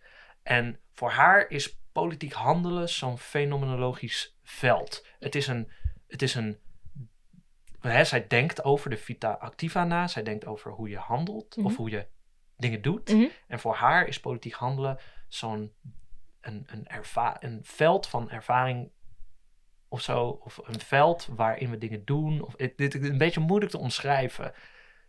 Net zoals de wereld is voor haar zo'n fenomenologisch concept. Hè? Ja. Het is niet de wereld zoals de aarde, maar het is een soort ervaring. Ja, je ervaringswereld. Die door mensen gemaakt is. Het volgende. Je omgeving. Je omgeving. Als ik aan politiek, als iemand dan het zegt het veld van politiek handelen, dan moet ik echt gewoon denken aan een plein in Griekenland, waar heel veel mannen met baarden staan, die met elkaar aan het discussiëren zijn over wat moeten we doen. Ja, en dat is het gewoon. Dat is het meest concrete wat je natuurlijk van kan bedenken. Omdat, of zo'n revolutie. Maar omdat Arendt maakt ze maakt een best wel abstracte theorie uit een best wel een concreet beeld, haar beeld van het oude Griekenland, Athene. Daar baseert ze het op. En daar haalt ze hele abstracte dingen uit. Zoals werken en handelen en arbeid en privé en publiek en al dat soort dingen. Maar eigenlijk komt het gewoon neer op een collectie mensen die in het veld staan en aan het praten zijn om te bedenken wat ze doen. En iedereen die mag, die heeft dezelfde kracht om... Ja, ze zijn gelijkwaardig aan elkaar. En dat kan je dan verplaatsen naar andere situaties. Ja. Maar volgens haar bestaat dit ook allemaal niet meer. Nee, en dat heeft... Werken, nope. Handelen, nope. Publiek-privé, nope. Arbeid. Het is nu voor haar arbeid en ze noemt het sociaal en het intieme in plaats van het publieke en het privé. Ja. Dus alles is kapot. En dus dat is even zeg maar spoilers. Daardoor kunnen we ook niet meer vrij en politiek handelen. Nee. Voor haar is er nu niet meer zoiets als politiek. Nee. Heel weinig nog. Ik denk dat we van de laatste tijd een aantal voorbeelden nog hebben die wel politiek handelen zijn en die proberen een nieuwe... Protestbewegingen? Maar daar zullen we het zo meteen over hebben, maar die proberen een nieuwe publieke wereld te maken. Dat denk ik dat die aan de gang zijn. Ja. Waarom bestaat deze shit niet meer? Weet je dat? Omdat het huishouden eigenlijk publiek is geworden. Tussen aanhalingstekens publiek is geworden. Ja. Dus de privéwereld is alles geworden. Of het publieke geworden. En daardoor is de publieke wereld verdrukt, in verdrukking geraakt, weg. En is hetgeen waar we nu mee zitten alleen nog maar die noodzakelijkheid. De noodzakelijkheid van het in leven moeten blijven. Ja. En zit geweld in onze politiek. En hoe heet dat? Zijn mensen dingen waar we ons zorgen over maken, maar meer als individuen die in leven moeten blijven, dan als vrije gelijken. Ja. Ja. Ja, dus dat publieke en het privé is kapot volgens haar. En dat komt door meerdere dingen, maar onder andere doordat privé zaken nu publieke zaken zijn geworden. Dus dat zijn dat bezit en dat hoe heet het? Bezit en vermogen. Ja. Dus property and wealth.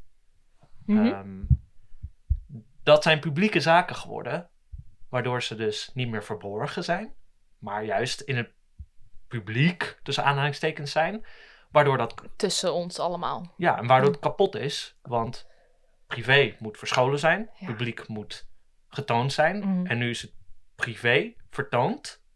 Waarom zou ik zo zeggen? Het privé wordt vertoond, waardoor het private dus kapot is. Ja. En zonder het private kan het publieke ook niet bestaan. Precies. Want dat zijn... Ja, want ze hebben elkaar nodig. Ja, precies. En dat is dus het nieuwe private is wat we het sociale noemen. Ja, precies. En dat... Of nou het nieuwe publieke of het private. Ja, het huishouden dat zich heeft verplaatst naar de tussen aanhalingstekens publieke of politieke wereld is wat we het sociale noemen. Ja.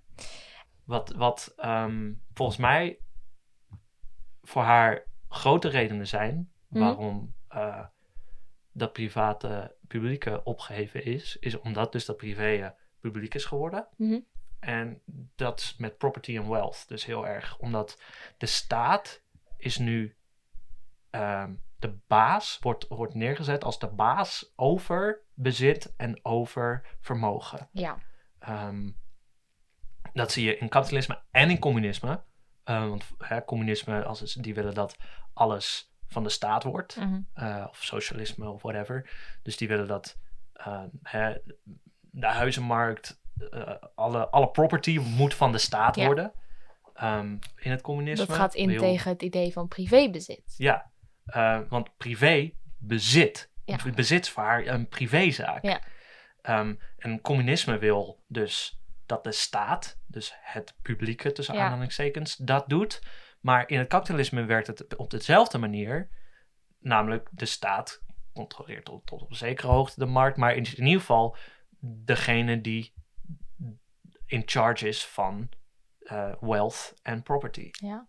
Die dat moet regelen. Want de manier waarop jij geld hebt of waarop jij bezit hebt, dat wordt altijd bepaald door de staat. De belasting die jij moet betalen, de dingen, de shit die jij mag doen met je geld, bij wijze van spreken. Ja, minimumloon. Ja, het is allemaal niet meer jouw privéwereld dat verborgen is en wat je zelf fixt. Nee, het wordt allemaal geregeld, of tenminste, de regels worden aangegeven door de staat. Nou, het wordt in het licht gezet. Ja. En die dingen voor haar, die noodzakelijke dingen, om dus privé te zijn, moeten in het donker blijven eigenlijk. Ja. Maar nu ze in het licht worden gezet, wordt die publiek-privaat distinctie dus opgeheft. Ja. En krijgen we een nieuwe, namelijk sociaal en intiem. Ja. Leuk, hè? Het is echt zo goed, maar het is ook zo, zeg maar, een web van connotaties en je zou er een hele concepten. Je zou er een hele goede zo'n stroomdiagram van kunnen maken. Of een woordweb. Ja. Want het is ook gewoon, het is zo van, oké, vita activa, vita contemplativa. Oké, vita activa zijn deze 3 dingen. En dat wordt op deze manier verdeeld in het publiek en privé. Maar toen is er iets gebeurd. En toen ging dat weer mis. En het is wel heel systematisch. En dat is heel fijn. Ja. Want als ik het bijvoorbeeld met vorige week of de week daarvoor vergelijk, was veel minder systematisch. Ja.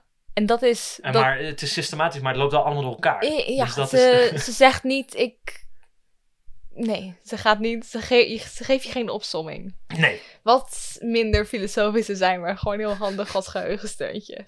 Oh, dat zijn alle dingen waar je het graag over hebt vandaag. Ja. Dus dat sociale, dat is dat voor haar, de society. Ja, dus de maatschappij. Die is van het privé eigenlijk in het licht gekomen. Ja. We moeten niet meer het publieke zeggen, want voor haar zonder privé is dat publiek er niet. Maar dat nieuwe... Is er een gezamenlijke wereld nog voor haar? Want de gezamenlijke wereld, dat is natuurlijk... Ik denk het niet. Nee, precies. Dat is samen dingen doen. En ik denk... Laten we eerst sociaal... Oké, ja. Het is goed. En dat sociale is dat huishouden. Zeg maar, de familie voor haar is kapot. Hè? Ik bedoel, als we kijken naar hoe de familie vroeger fungeerde. Big boy, papa, baas. Zeg maar, de families waren super belangrijk. Ja. Dat zijn ze in onze maatschappij niet meer. Afhankelijk van op welke... hoe je denkt. Ja, absoluut. Maar zoals ze vroeger waren, zijn ze er nu weinig. Dat was... Zonder de familie was er niks. Nee. Want dat, zoals we natuurlijk al in de gang van zaken tussen politiek en tussen publiek en privé gezien hebben, maar ook het bepaalde alles. Je had Big Boy vader en die was gewoon Big Boy baas. Ja, en dat is voor haar ook een vorm van geweld. Ja. Pre-politiek geweld dan, in het huishouden. Want in politiek, vroeger, geen geweld. Nee, dat was niet de plek voor geweld. Geweld was voor haar wel dus een voorwaarde, tot een zekere hoogte, voor politiek. In ieder geval voor de Grieken. En daarom vonden ze dat niet erg. De mogelijkheid tot geweld. Ja. Van het toestaan van geweld. Ja, maar in de privésfeer. Ja, van je vrouw slaan. Ja, daar kwam het waarschijnlijk tot op een zekere hoogte wel op neer. Of je kinderen. Maar ook gewoon doen wat je pa zegt. Ja. Gewoon doen. Mm-hmm. Maar voor grote families, gewoon... Met je ouders. Belangrijk, hechte banden. Ja. Je doet daar dingen voor. Het is noodzakelijk. En zij zegt, dat is nu ontstegen. De familie is kapot, zoals we die kenden. Maar die familie is eigenlijk de maatschappij geworden. Rutte is onze vader. Ja, Rutte daddy. Nee. Kijk, dat wordt... Sure. Ja, en dat is dus ook de reden dat geweld in politiek terecht is gekomen. Dat totalitarisme, wat eigenlijk... Dus de nazi's en de Stalinisten en al die boys gewoon. En totalitarisme voor haar is dat politiek in alle sferen terechtkomt. Dus overal. Politiek komt je huis in. Tussen aanhalingstekens van politiek. Ja. Het is de dingen waar politici zich mee bezighouden. Als de totalitaire baas zegt, politiek heel verantwoord, dat is wat ik ben, dan is dat de manier waarop politiek onze huidige politiek, die niet echt politiek is, alle sferen binnenkomt. En dat is dus waarom ze ook overal geweld uit kunnen oefenen. Niet omdat het niet meer het politiek is zoals Arendt het zag back in the day bij de Grieken, maar omdat het de privésfeer, dus het huishouden is geworden waar geweld wel mag. Waar er iemand de baas is. Waar iemand zo mag zeggen, als ik het zeg, dan doe je het. En als je het niet doet, word je geslagen. Ja, precies. En dat is, voor haar heeft dus dat huishouden heeft ook een normaliserend effect. Mm. Dus in de publieke wereld, wat heel belangrijk is de identiteit die van jou is. Die is uniek voor haar. Maar identiteit nu is voor haar hetzelfde als iedereen zijn. Hè? Dus in de maatschappij is dat in het publieke was het belangrijk dat je een individu was met een unieke identiteit. Mm-hmm. En in het sociale, in de maatschappij is het belangrijk dat je, en dat zien we in Nederland, hebben we daar heel veel spreekwoorden voor. Doe maar eens even gewoon. Niet met je kop boven het maaiveld uitsteekt. Dat je gewoon normaal doet. Als je normaal doet, doe je al gek genoeg. Dat zijn voor haar de voorbeelden van hoe het huishouden nu de hele maatschappij omvat en het sociale is geworden, omdat dat normaliserend werkt. Wij kunnen niet meer individuen zijn in een publieke wereld, maar we worden genormaliseerd door iedereen. Ja. Het hoeft niet eens meer door de regering. Het is gewoon... School. Ja, het is gewoon, iedereen vindt dat je gewoon normaal moet doen. En dat is voor haar, wordt dan ook gelinkt aan die noodzakelijkheid.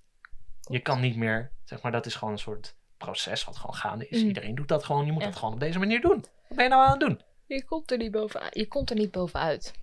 Nee. Want dan word je gestraft. Als jij je niet normaal gedraagt, dan word je minstens raar aangekeken. Of in elkaar geslagen. Of word je gewoon verteld van, yo, pik me wat anders aan. Of waarom, wat fuck. Ja. En dat is toch wel herkenbaar in onze wereld. Ze heeft misschien een punt. Ja, je kan niet met je kop boven de maaiveld uitsteken. En dat is nu in de maatschappij, in het sociale. En het tegenovergestelde van het sociale is het intieme. Ja. Ik weet niet zeker of ze daar nou, zeg maar, het intieme, zeg maar bijvoorbeeld een liefdesrelatie en dat soort dingen bedoelt. Dat je gewoon met z'n tweeën op de bank zit of zo. Maar ik krijg soms dat gevoel. Maar ik krijg soms ook het gevoel dat het een beetje gewoon is dat het gewoon het intieme gewoon echt jij in jouzelf je gedachten zijn. Ik denk misschien een combinatie. Het is volgens mij is intieme gewoon echt je terugtrekken. Ja. Dus gewoon je onttrekken van alles. Van het sociale en van andere mensen. Van het sociale en van andere mensen. En dat kan in een liefdesrelatie zijn. Maar dat kan ook gewoon in je eentje in je bed gaan liggen met je deken over je hoofd en hopen dat morgen een betere dag is. Mm-hmm. Het nieuwe verborgene is heel anders dan wat er vroeger verborgen werd. Ja, oh ja, want dit is... Ja, precies. Want dit is waarom ze zegt dat er nu zo'n grote vloedgolf van eenzaamheid is. En dit boek is onderhand 70 jaar oud. Dus zij zegt, loneliness... Dit is niet de precieze quote, maar ze zegt iets van... Loneliness is a distinctly modern phenomena. Ja. En dus eenzaamheid is echt een modern fenomeen. En dat komt doordat vroeger, als je je terugtrok uit de publieke wereld, dan ging je dus naar de private wereld en dan ging je dus naar je familie. Dan ging je naar het huishouden. Maar dat is er nu niet meer, want dat is de hele maatschappij geworden. Dus als je nu wilt terugtrekken uit het sociale, dan zit je in het intieme en dan ben je alleen. Ja. Je bent aangewezen dan op jezelf. Omdat de publieke wereld is de wereld geworden waar iedereen je vertelt wat je moet doen. De sociale wereld. Ja, de sociale wereld is dat geworden waar iedereen je vertelt wat je moet doen. En in sommige... Ik denk, dit gaat weer een hele discussie worden, maar ik denk ding 1, we weten ook dat er wat anders is. Dus vroeger in het huishouden was het zo van, je houdt van je familie waarschijnlijk en dit is hoe het leven gaat. Dus dit is ook wel gewoon oké. En dan de big boy, grote baas, die kon zich terugtrekken om tussen gelijken te zijn. En dan naar de publieke wereld te gaan. En nu ben je dus in het sociale. En daar wordt je verteld wat je moet doen. Maar er is een mogelijkheid om terug te gaan. Om alleen te zijn. Om je te onttrekken aan het allemaal. En om gewoon zo te zijn van... Het is niet dat het omgedraaid is of zo. Dat de plek waar je gewoon je shit kan doen en jezelf kan zijn. Van het publieke, politieke nu naar het intieme in je eentje zijn is gegaan. Want het is, de manieren waarop je leeft zijn heel anders. Ja, Je hebt veel minder mogelijkheden in het intieme. Je doet niks. Je bestaat niet. Nee, je bestaat niet. Je bent in je eentje gewoon in je bed aan het liggen. Ja. Je hebt het gevoel dat je niet bestaat, omdat je niet in de wereld... Mensen zien je niet, mensen horen je niet. Je hebt niemand om je heen. Geen familie. Je laat niks... Je zet geen stempel op de wereld. Nee. En dat is dus de eenzaamheid die nu heel erg terugkomt. En ik zal eventjes kijken hoe ze dat precies uitlegt. Gewoon omdat de veiligheid van je eigen wereld is weg. Door de huidige manier waarop de shit in elkaar zit, is de veiligheid van het huis weg. En daardoor vertrek je naar eenzaamheid om die veiligheid op te zoeken. Maar dat is... Het werkt ook niet. Want dat is op geen enkele manier constructief. Nee. Dus ja, dat is jammer in deze wereld. Ja, en ja, die sociale, the rise of the social noemt ze dat. Die gaat dus gepaard met die noodzakelijkheid. Maar wat natuurlijk ook in die privéwereld zat, wat nu in het licht is gekomen, was arbeid. En zij noemt dat we nu dan een society of jobholders hebben. We hebben een... Ja, en dat is die vertaling van society in de maatschappij gaat dat sociale wat in society zit, in het woord gaat een beetje verloren. Maar dus weet dat sociale voor haar society, maatschappij is. Dat arbeiden wat in de privésfeer zit nu in het sociale, in het licht. Dus we zijn een maatschappij van gewoon, ja. Mensen die een baan hebben. Ja. What do you do for a living? Niks. En dat is waar. Ja, dat is heel raar. Omdat ding 1, hoe jij gedefinieerd wordt, is veranderd. En het gaat alleen maar om geld. Dit is de manier hoe het continu over bezit en vermogen gaat. Dat is niet per se een reden ervoor, maar het is een symptoom daarvan. Omdat het gewoon draait om geld. Mensen draaien om geld. Arbeid heeft in leven houden gedraaid, maar het draait nu om geld. En daar zijn heel veel dingen over te zeggen. Ja, arbeid, maar dat doet het nog steeds wel. Ja. Alleen het zit nog steeds vast aan die necessity. Het is gewoon meer. Ja. Het is nu gewoon... Het kapitalisme is natuurlijk dat je wil... En ik bedoel, ze heeft ook kritiek op communisme. Op allebei. Ze gaan allebei op een andere... De wortel waar ze verkeerd gaan is hetzelfde, zeg maar. Het sociale. Ze denken allebei niet over shit zoals zij denkt. Ja, dus precies. Dat is fout. Maar het is meer. Het is de verzameling. Wat Jeff Bezos kan, is alleen maar mogelijk door het sociale. Ja. Je kan nooit de massieve, de gigantische verzameling van geld die mensen nu hebben, is alleen maar mogelijk omdat het zo bekend is geworden. Ja, het is in het licht gekomen. Het is beter georganiseerd. Dat is een van de soort van voordelen. Is een van de dingen die het ervoor gezorgd heeft, zeg maar. Ja. Nu het in het licht is gekomen, arbeid, wat vroeger natuurlijk verstopt was. Dan moest je niet aan anderen laten zien. Vroeger als in de Romeinen, de Athene. Is nu in het licht gekomen, waardoor we het efficiënter konden doen. Ja. Wat ook zijn voordelen had, soort van. Maar, wat ze zegt, we zijn in die noodzakelijkheid blijven hangen. Ja. Het is werken. Werken. En als je niet werkt, ben je verschrikkelijk. Ja, dan ben je nutteloos. Mensen die aan de weet ik veel, die een uitkering hebben of wat dan ook. Daar wordt zo met enthousiast negatieve passie naar gekeken vaak. Kunstenaars. Die zijn lui. Filosofen. Als je inderdaad, we hadden het vorige keer ook over. Als je een baan kiest, alleen maar om geld te verdienen. Want dat is waar het om lijkt te draaien. Dat is dus waar we het met Seneca over hadden. Van, je kiest een baan. Mensen kiezen een baan voor het geld nu. En filosofie is geen baan of studie voor het geld. Kunst is geen baan of studie voor het geld. Want, Kan wel. Klopt. Maar zodra je het gaat doen voor het geld, dan raakt het zijn inherente kwaliteit kwijt. Maar ze raken dus concepten als filosofie en kunst raken hun inherente kwaliteit kwijt als je zo bent van, ik doe het voor het geld. Ja, want dat geld, en dat wil je dan alleen maar meer. Ja. En dan blijf je dus in die noodzakelijkheid. Want hoe het vroeger dan ging, als je genoeg had om in leven te blijven, om jezelf te bevrijden van die noodzakelijkheid.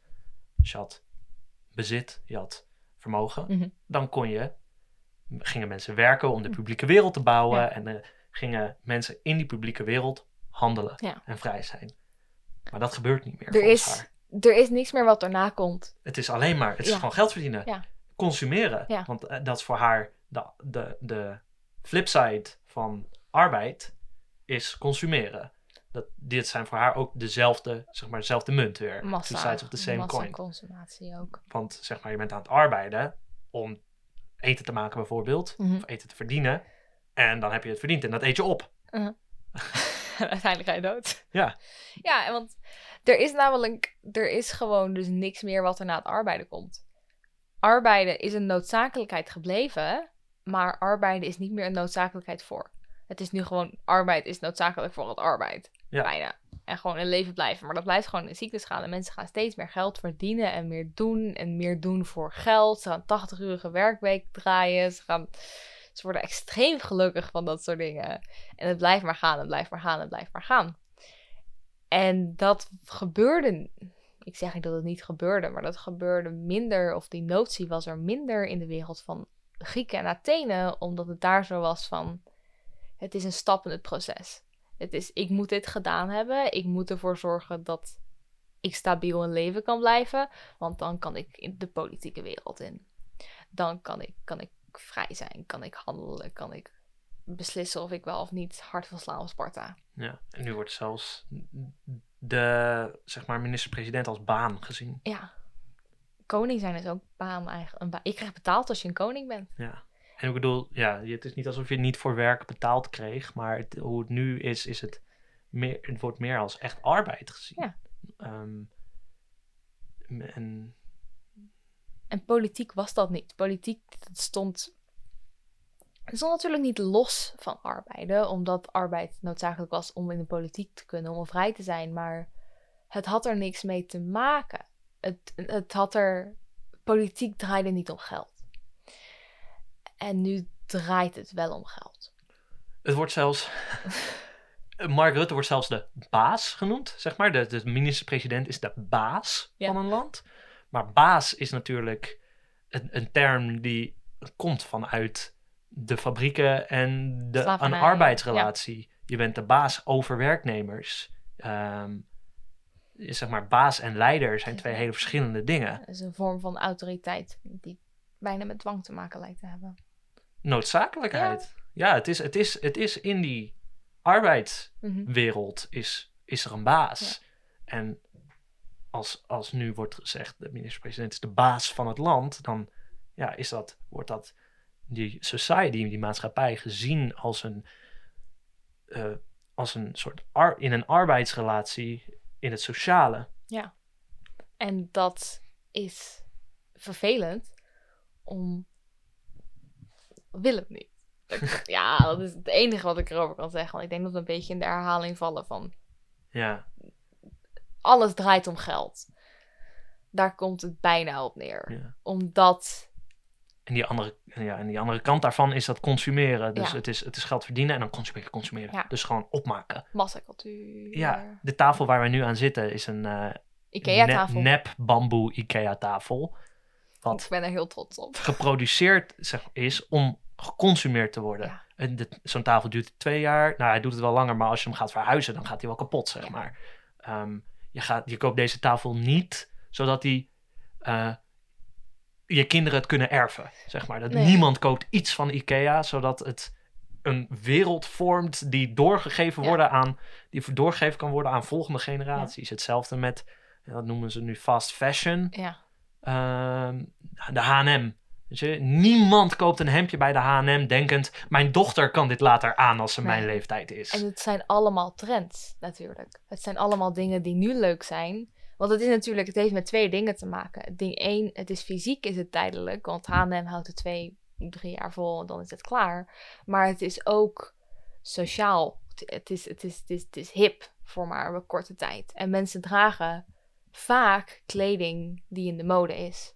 En het is na een jaar is het uit de mode. Dus dan draag je het niet meer. En dan gaat het wel langer mee. Dan gooi je het weg. Ja. Zeg maar, het is dat consumisme. Ja. Dat je consumeert het. En dat is de keerzijde van haar voor dat arbeiden. Mm. En dan heeft het in het begin ook nog over robots. The robots are taking our jobs. Dus wat nou als we door automatisering geen banen meer hebben? Mm-hmm. Of bijvoorbeeld, ik denk dat je misschien ook kan toepassen op de basisinkomen. Mm-hmm. Zij zou dat een heel slecht idee vinden in deze maatschappij. Ja.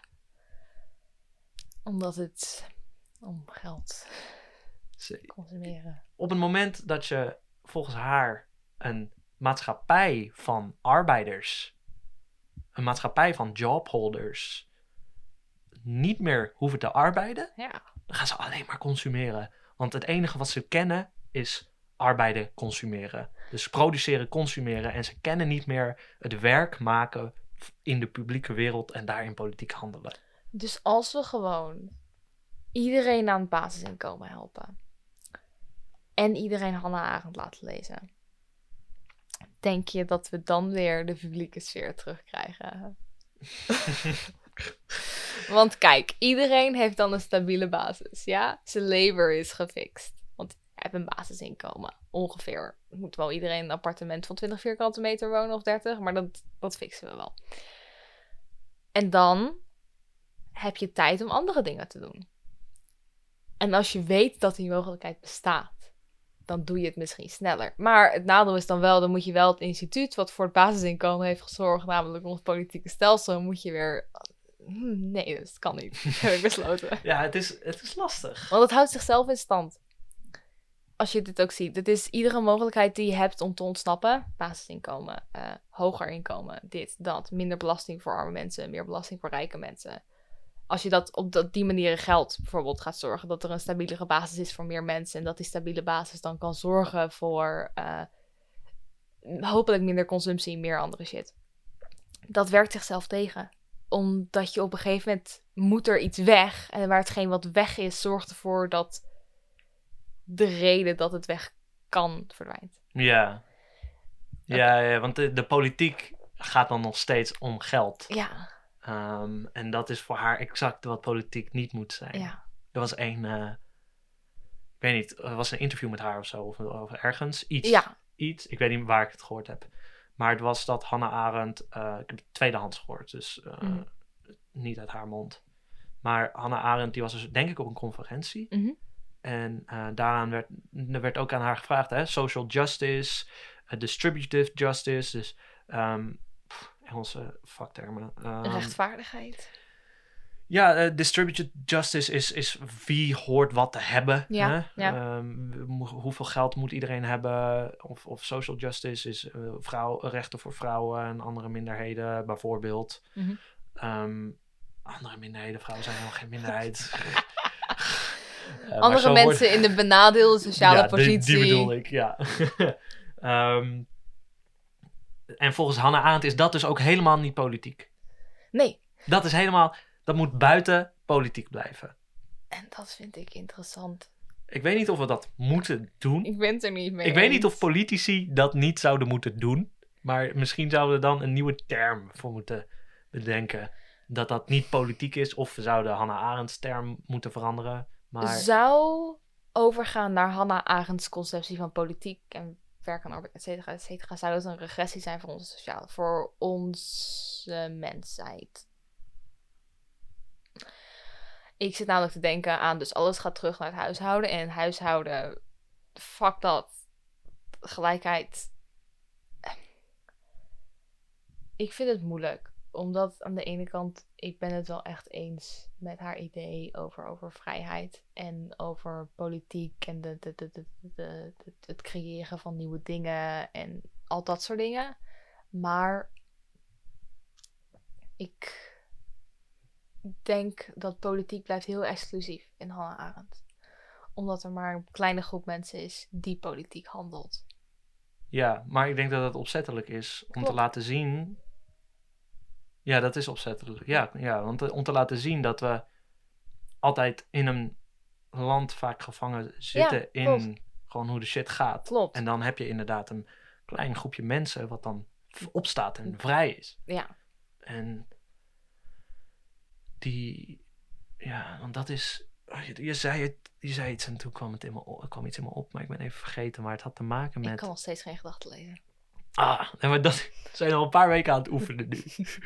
Ik stuur zoveel gedachten naar je toe. En sorry, je reageert nooit. Je moet gewoon praten. Je moet gewoon praten. Spreken. Nieuw gedachte, hoe dis.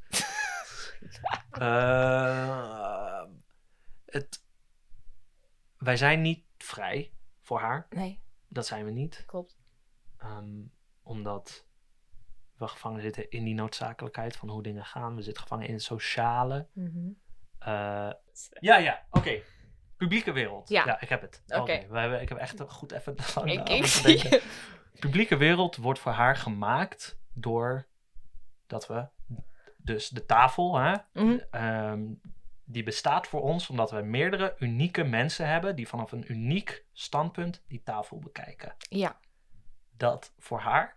Hoe zit dat nu? Want zij geeft 2 opties hoe dat niet kan zijn. Ja. En ik kan niet beslissen door welke van de 2 we nu niet een publieke wereld hebben. En ik heb het idee dat het lijkt alsof het een soort mengelmoes is en het is compleet fucked.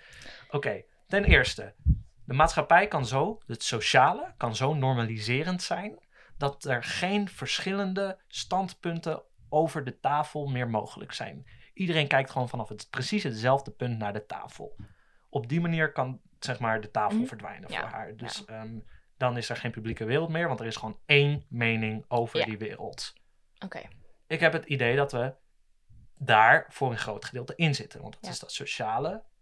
Maar dan heb ik ook het idee dat we het tweede ding waarop die tafel, de wereld kan verdwijnen, is dat we niet het allemaal naar de tafel kijken. Zeg maar, dus dit is lastig, maar voor haar, we kijken dus naar de tafel en we erkennen het bestaan van die tafel. Ja. En dan hebben we het vanaf verschillende punten over de tafel. Ja. Maar ze zegt, we kunnen het ook gewoon zo niet eens zijn over de publieke wereld dat die verdwijnt. Dus dat je het hebt over of de tafel überhaupt wel bestaat. En ik heb het idee dat we in allebei zitten. For some reason. We hebben het bijvoorbeeld met corona of zo. Ja. We hebben het... Er zijn bepaalde bubbels of zo. Ja. Waarin er 1 mening is. Maar die bubbels zijn het over de wereld waarin we leven compleet niet eens. Dus we hebben in 1 bubbel, we moeten geen maskers dragen, het is allemaal nep. Ja. Gewoon het bestaan van corona wordt ontkend. Mm-hmm. En dan heb je een andere, ik bedoel, dit zal waarschijnlijk een beetje extreme generalisatie zijn. En dan heb je een andere bubbel, want dit is heel erg en we moeten gewoon dit doen en we moeten naar elkaar te luisteren. Dus corona bestaat, of ze nou allemaal tegen ons aan het liggen. Ja, het gaat niet per se, zeg maar, die 2 bubbels tegenover elkaar zijn het oneens over de tafel, of die bestaat of niet. En de bubbels in de bubbels zelf, lijkt het alsof er maar 1 mening getolereerd wordt. Ik denk inderdaad dat het een combinatie inderdaad is van de 2. Want ik denk dat je lokaliserend, normaliserend hebt. Dus bijvoorbeeld... Damn, wat? Nee, nee, dat is heel simpel. Gewoon, in een bepaalde groep. Zij het de filosofiestudenten in Leiden. Ja? Nee, dat is niet waar. Vriendengroep. Ja, in je vriendengroep heb je... Je bent vrienden met elkaar omdat je het ergens over eens bent. Ja? Dat is... Niet altijd. Nee, dat is waar. Ik heb vrienden dat is zeker waar. Oké, anders. Familie. Ja? Oké. Je komt uit hetzelfde milieu. Ja? Dus in die groep Je bent op dezelfde manier... Facebookgroepen. Ja, oké, Facebook. Facebook, ik haat sociale bubbels, maar we komen er altijd weer terecht. Facebookgroepen. Dat is wel de prime example. Facebook of Twitter. Je volgt de mensen met wie je het eens bent. En de mensen met wie je het eens bent, volgen jou misschien ook. En daardoor creëer je een soort van een feedback systeem waar je jezelf terug hoort. Dus waar je je eigen mening versterkt raakt. En daar is dus één mening die heel sterk gedeeld wordt. Want je mening wordt ook, als je het er een beetje mee oneens was, maar weet je wel, 90% eens, 10% oneens, wordt die 10% word je het er vaak ook mee eens. Ja. Omdat je zo vaak dezelfde mening hoort. En dan krijg je een soort van een gelokaliseerde bubbel die genormaliseerd is op één mening. Ja. Maar dat is niet de enige bubbel die je hebt op Twitter. Er zijn 1500 andere bubbels. En die worden op dezelfde manier genormaliseerd. En bubbels onderling verschillen extreem erg van elkaar. En daardoor krijg je dus die soort van een gelokaliseerde normalisatie van één mening delen met z'n allen. En dit is het enige wat bestaat op de wereld. En dan word je geconfronteerd met een andere soort van lokale normalisatie. En dan krijg je ruzie, want je kan het niet meer over de tafel hebben, maar überhaupt over het doel van een tafel. Weet ik veel. Sommige mensen gebruiken tafels als stoelen. En sommige mensen gebruiken tafels als nieuwe vloeren. En weet ik veel wat mensen doen met de wereld. En zo krijg je dus, omdat je zoveel andere dingen gewend bent en zo anders gevormd bent in je specifieke groep, verschil je heel erg van elkaar. Wat heel lijp is dat zij dus 70 jaar geleden 2 vormen gaf waarin een wereld niet meer zou bestaan. En dat begon toen bij haar absoluut al, dat er geen wereld meer was. Maar dat het nu zo extreem is dat er geen wereld meer bestaat. En dat komt door allebei tegelijk. Doordat we allemaal hetzelfde vinden en het allemaal niet met elkaar eens zijn. Komt het ook door globalisatie, denk je? Ik geef globalisatie altijd de schuld. Want door globalisatie, dat kan best wel polariseren. Omdat je ding 1 in contact komt met nieuwe meningen. Uit nieuwe culturen die al heel lang bestaan. En daardoor ook heel sterk zijn in hun meningen. En of kan je het mee eens worden, of je kan je er heel sterk tegen afzetten. En zo komt er meer variatie en internet. Ik denk dat het misschien meer komt. Ik denk dat globalisatie op een andere manier had kunnen gaan als die wereld nog bestond. Ja. En dat er nieuwe mensen in die wereld op worden genomen. En dat is moeilijk. Als je kijkt naar de barbaren in Griekenland, dus de buitenlanders die hun taal niet spraken, die in Athene terechtkwamen en daar geen huis hadden. Dan moet je een huis kopen. Dan koop je een huis in Athene. Dat is extreem ingewikkeld volgens mij. Mm-hmm. En in onze wereld is een huis kopen ook extreem ingewikkeld. Ja, ze zegt wel zoiets van dat de polis wel klein moet blijven om... Hoe groter die wordt, hoe groter de kans is dat er een bepaalde socialisatie en een bepaalde normalisatie aan de gang is. Zegt ze ergens. Ik heb volgens mij. Ik kan hem opzoeken als je wil. Maar... Nee, ik moest even aan Rousseau denken.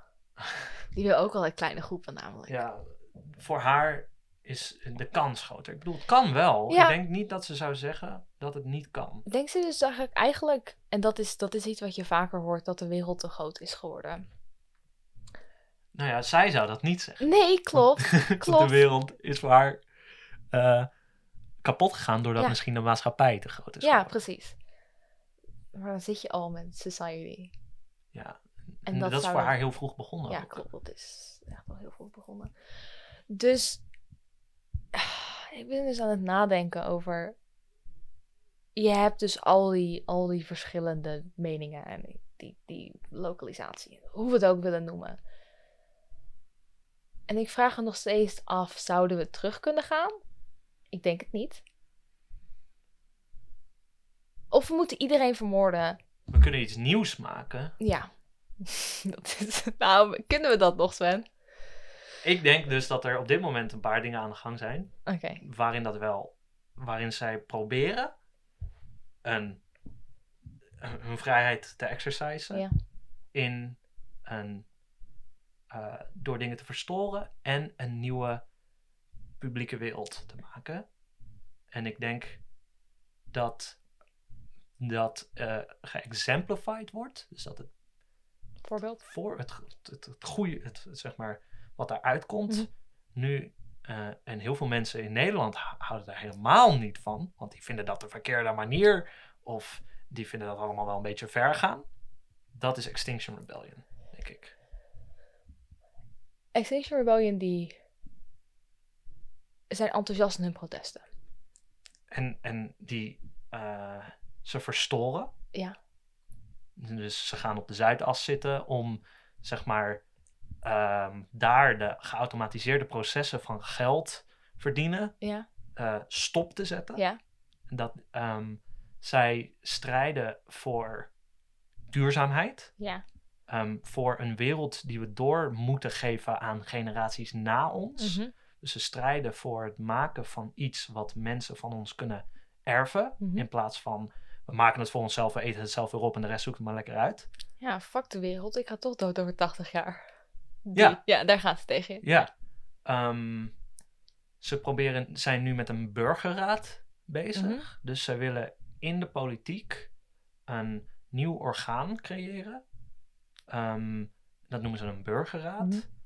En daarin willen ze dus, en ze willen dan een burgerraad over klimaat, maar er kunnen nog over andere dingen ook komen. En daarin willen ze dus dat burgers de kans krijgen om met elkaar samen te komen om het over die dingen te hebben en te discussiëren. En dan vanuit daaruit dingen te veranderen. Dat komt heel erg overeen met de liberatieve politiek. De deliberative democracy. Dus dat je samen op lokaal niveau gaat praten over, hey, wat vinden we van de wereld? En dat te horen wordt aan de grotere bazen. Ik denk zeker dat het, dus deliberatief, dat is iets van Habermas, ja. Duits filosoof, die dat dus heel erg wil, dat je dus dat soort organen krijgt. En ik denk zeker dat dat daardoor geïnspireerd is. En ik denk ook, volgens mij is Habermas ook veel door Arendt geïnspireerd. Omdat Arendt, voor Arendt zijn handelingen en spraak gaan heel erg samen. Je uit jouw identiteit in hoe je praat voor haar. Dus dat praten in dat forum is voor haar een heel groot ding. Ja. En hoe ik het zie, is Extinction Rebellion in al die dingen op dit moment bezig met een duurzamere wereld proberen te maken. Dus een wereld die ons overleeft. Ja. Met de geautomatiseerde processen van geld verdienen en consumeren stopzetten. En een nieuwe ruimte proberen te creëren waarin mensen samen kunnen komen en kunnen spreken met elkaar om nieuwe dingen te maken. Om beslissingen te nemen, en om politiek te dat klinkt voor mij in de oren als vrijheid. Als handelen, dingen stopzetten, iets nieuws maken. Ja, en wat ik me dan afvraag is, hoe kan dit tot stand komen? Want het betekent, het is fantastisch en ik denk wel echt dat het politiek is, zoals Arendt het voor de ogen had, in een andere manier, in een andere ruimte, enzovoort. En wat ze zegt, hè, je kan niet voorspellen hoe die dingen gaan. Nee. Dus. Maar ik vraag me dan af, de potentie heeft dus altijd in de mens blijven zitten, want we hebben die mogelijkheid tot het creëren van iets nieuws. En dan is het dus waarschijnlijk dat het heel vaak zo is dat er niet genoeg mensen zijn die samen iets willen doen. Die samen iets nieuws willen creëren. Er zijn waarschijnlijk altijd individuen die zo zijn van factornormalisatie. Ik ga de wereld kapot maken. Niet altijd even goed, maar factornormalisatie, ik ga de wereld kapot maken. Alleen dat animo voor een constructief wereld kapot maken zeldzaam is. Ja, en want je hebt destructief wereld kapot maken en dat was Hitler. Ja. Maar dat hoeven we geen politieke discussie over te hebben. Maar als in, is het politiek volgens Arendt, maar constructief de wereld kapot maken. Zoals Extinction Rebellion van. Nee, nou niet de wereld kapot maken dus. In Arendts termen is het. Nee, oké. Ja. De maatschappij. Zo zijn van maatschappij. Hey daar. Ik wil handelen. Ja, stop. Ja, stop met arbeid. Ga handelen. Dat je daar genoeg animo voor hebt, is zeldzaam. Ja. En dat komt dus door die socialisatie. Ja, door die socialisatie en normalisatie. Dat zie je als mensen zeggen, ja, nou, ik vind het wel belangrijk wat ze doen, maar dit is niet de manier. Omdat het zo, het is radicaal en het zet dingen stop. En dat zijn mensen die natuurlijk met hun kop over het maaiveld uitsteken. Ja, dat is niet wat Mark Rutte van ons wil. Nee, hij heeft gewonnen met het slogan normaal doen. Veel meer normaliserend kan je het niet krijgen. Nee. Dit is wat, zeg maar.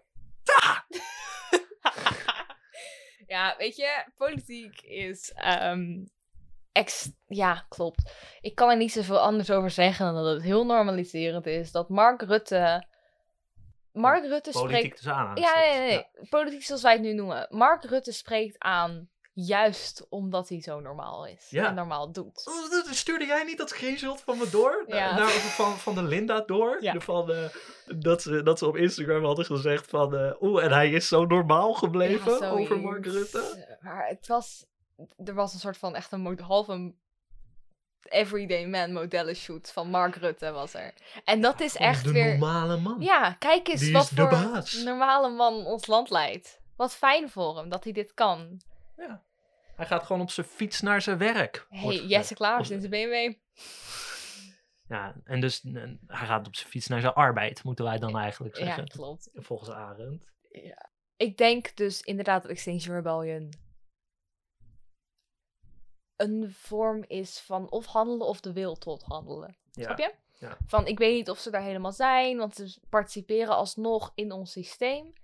Maar de doelen die ze hebben en ze hebben hun noodzakelijke dingen hebben ze gefixt. Ze blijven in leven. Hopelijk tot ze vermoord worden door de politie of zo, wie weet. Maar ze hebben hun levensonderhoud gefixt en ze hebben hun shit gemaakt. De wereld is gemaakt en zij zijn nu wereld creëren. Daar zijn zij nu mee bezig. En dat is inderdaad politiek. En dat geeft... Ik denk dat dit periodiek gebeurt. Dit soort opstandsbewegingen. Ja. En wat het is met opstandsbewegingen is... Ze moeten blijven bestaan. Mensen moeten jouw handeling oppakken en doorzetten. Ja, want dat is het nadeel van zulke kleine groepen. Niet dat Extinction Rebellion een kleine groep is, maar het is niet de meerderheid. En het nadeel van dat het niet de meerderheid is in een wereld waar iedereen mag stemmen tussen aanhalingstekens, iedereen macht heeft tussen aanhalingstekens.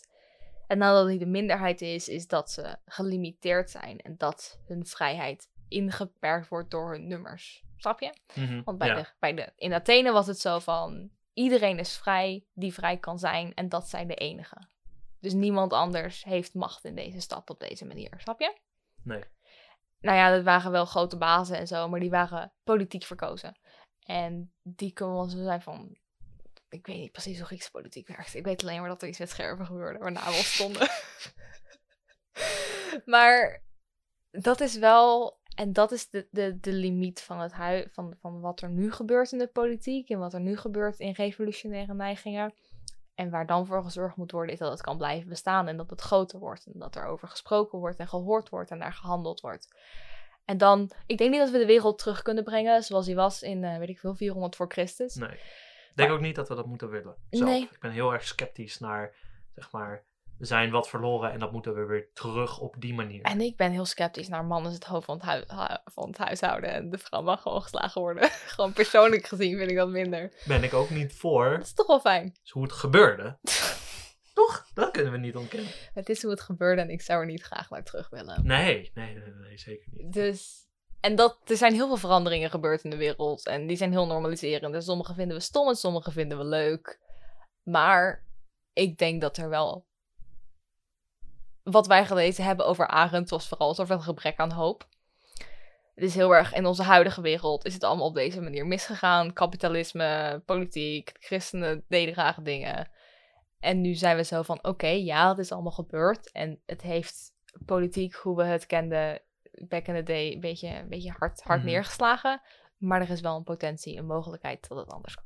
Ik denk dat, ik las die hoop ook wel in Arendt zelf. Omdat ze dus dat klopt. heeft, die nataliteit. En ze zegt letterlijk, ja, elk persoon dat geboren wordt, is een kans op iets nieuws in de wereld. Iedereen Klopt. kan iets nieuws gaan doen. Oké. En er zijn altijd nieuwe mensen. Ik zal het anders zeggen. Haar beeld over hoe de wereld zat... Hoe zij de wereld schetst zoals die in haar tijd is heel erg een we komen hier moeilijk uit. Ja, maar dat is ook zo. Maar en het is natuurlijk ook zo als je zegt, ja, 1 mens is 1 mens. Doet niet zoveel. Maar als je ziet dat er bewegingen zijn, zoals je nu zit, dat geeft meer hoop dan dat er 1 iemand is die iets kan veranderen. Ja. Of 2, want je moet alles met z'n tweeën doen. Ja. Dus De wereld, zoals we volgens mij bijna altijd eindigen, is een betere plek dan dat we denken. Diep van binnen geven wij hoop in deze podcast, Sven. Ik wil gewoon mensen aanzetten tot revolutie. Hallo luisteraar. Ik spreek u. Nee. Ga protesteren. Of doe wat je wil. Doe wat nieuws. Doe iets nieuws. Verstoor. Ga werken. Doe het samen. Stop met arbeiden. En we moeten gewoon die wereld terugkrijgen. We moeten dingen duurzaam. Koop niet dingen. Ik bedoel, los van dat het zeg maar de aarde kapot maakt. De manier waarop wij consumeren en gewoon arbeiden. Zorg ervoor dat de wereld waarin we leven duurzaam wordt. En dat we daardoor het weer gemaakt wordt. Ja. Daardoor dat we überhaupt weer een wereld hebben. Dat we niet een ding kopen en dat we het weer weggooien. Maar gewoon, we moeten objecten maken die lang duren. Ja. Die blijven bestaan. Koop je kleding niet voor jezelf, maar voor je achterkleinkinderen. Stop, ja, we zijn ineens super preachy geworden. Stop met fast fashion kopen. Koop uit kringlopen. Koop vintage. Koop tweedehands. Maak het zelf. Maar Naaien werk. is echt heel simpel. Want dat is tenminste wat Arendt ook wil dat we doen. En voor de Grieken, ja, misschien hebben we het al gezegd, maar je bent een idioot als je voor de Grieken genoeg geld hebt en dan doorgaat met geld verdienen. Nee, je hebt genoeg geld, dus weet ik veel. Je gaat een nieuw gebouw bouwen of je gaat waar mensen in kunnen chillen. Ja. Of je gaat de wereld in om dingen te maken. Je gaat werken. Boot. Niet arbeiden, maar werken. Maak een boot. Ja, ga varen. Is dat de tip die wij meegeven aan onze luisteraars deze week? Ga varen. Ja. Fuck vintage winkels, ga varen. Nee. Fuck vintage winkels niet. Ga ook dat doen. Ja. En varen. Dus ja, weet je, ik denk dat het zo is, betekent niet dat het niet anders kan. En dat hebben we denk ik wel van Arendt geleerd. Ja. En dat is een fantastisch bericht om mee te geven aan iedereen. Wij zijn de podcast met levenstips, blijkbaar. Ja, wat wij interessant vinden aan filosofie is vaak wat maatschappelijk toch iets wat relevant is. Dus dan krijg je vaak dingen. Ik bedoel, voor heel veel mensen zal dit heel abstract zijn. Ja. Voor ons is dit veel praktischer dan dit gaat filosofie niet worden voor mij, denk Nee. ik. Maar ik zie dat, ik lees dit, ik kijk naar buiten en ik zie anders. Ja. Ik ga nooit meer te zeggen, ik ga werken. Dat vind ik wel. Ik denk Ga dat je voor arbeiden. heel veel verwarring gaat zorgen. Gewoon arbeiden. Oké, ga arbeiden, Sven. Nou, liever niet, maar Oh. Ja. Ga niet arbeiden. voor Arendt is dat arbeid natuurlijk ook. Heeft die toil, dat zwoegen, is het kwijtgeraakt. Hè? Ja. Want dat was het. Arbeid was altijd zwaar, moeilijk, kut. En die connotatie is helemaal kwijtgeraakt. We hebben nu een Partij voor de Arbeid. Ik moet wel zeggen, Partij van de Arbeid. het is PvdA. De PvdA. Ik weet al, toen ik nog een baan had en niet baanloos was zoals ik nu ben. Toen vond ik zo van, weet je, ik vind mijn baan best wel kut. En toen was iemand tegen me, ja, maar iedereen vindt zijn baan kut. En dat vond ik zo'n intrigerend idee. Dus je moet nog steeds zoeken, maar nu is het gewoon mentaal geworden. En niet iedereen vindt zijn baan kut. Dat was een persoonlijk probleem misschien Nee. van de persoon met wie ik aan het praten was. Dus de wereld veranderen begint bij jezelf en een ander, want je kan het niet in je eentje doen. Precies. Volgende week, keer over 3 weken dus waarschijnlijk. Of 4, ik weet niet precies wanneer die Moet uitkomt. even kijken. Tenminste, wat we dan gaan doen. Dus we gaan Judith Butler lezen, Gender Trouble. Of zoals die in het Nederlands vertaald is, Genderturbulentie. Dat was tenminste de vertaaltitel die ik tegenkwam in een boek van me. Oké, dat gaat. Ik probeer die titel voor altijd uit mijn hoofd al te verbannen. Gender Trouble gaat over. Ja, wel. Gender, En geslacht, en seksualiteit. seksualiteit. En hoe iedereen die voor haar gekomen is het ongeveer fout had. En wat het eigenlijk is. Ja. We gaan daar even het licht op schijnen. Sure. Ja, wij gaan een licht schijnen op Judith Butler. En het is mensen vinden het een moeilijk geschreven boek. Omdat Judith Butler hele lange zinnen gebruikt. Ja. En aanneemt dat je ongeveer alle termen uit de filosofie kent. Maar Stelt heel veel retorische vragen. extreem, Wat ik echt heerlijk vind. behalve als je samenvatting aan het maken bent. Ja, want ze stelt gewoon een vraag en dan zit je... Ja. Is dat zo? Ze stelt soms gewoon een pagina aan vragen.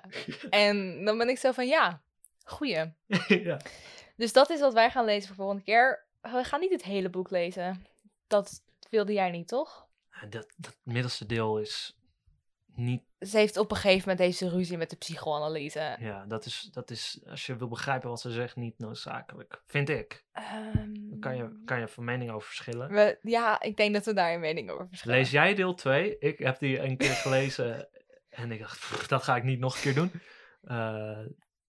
Ja, is goed. Ik houd bij 1 en 3. Is goed. En dan lezen we deel 1 en 3. En dan gaan we het hebben over leuke dingen als gender en seksualiteit en geslacht. En dan gaan we vast weer preachen.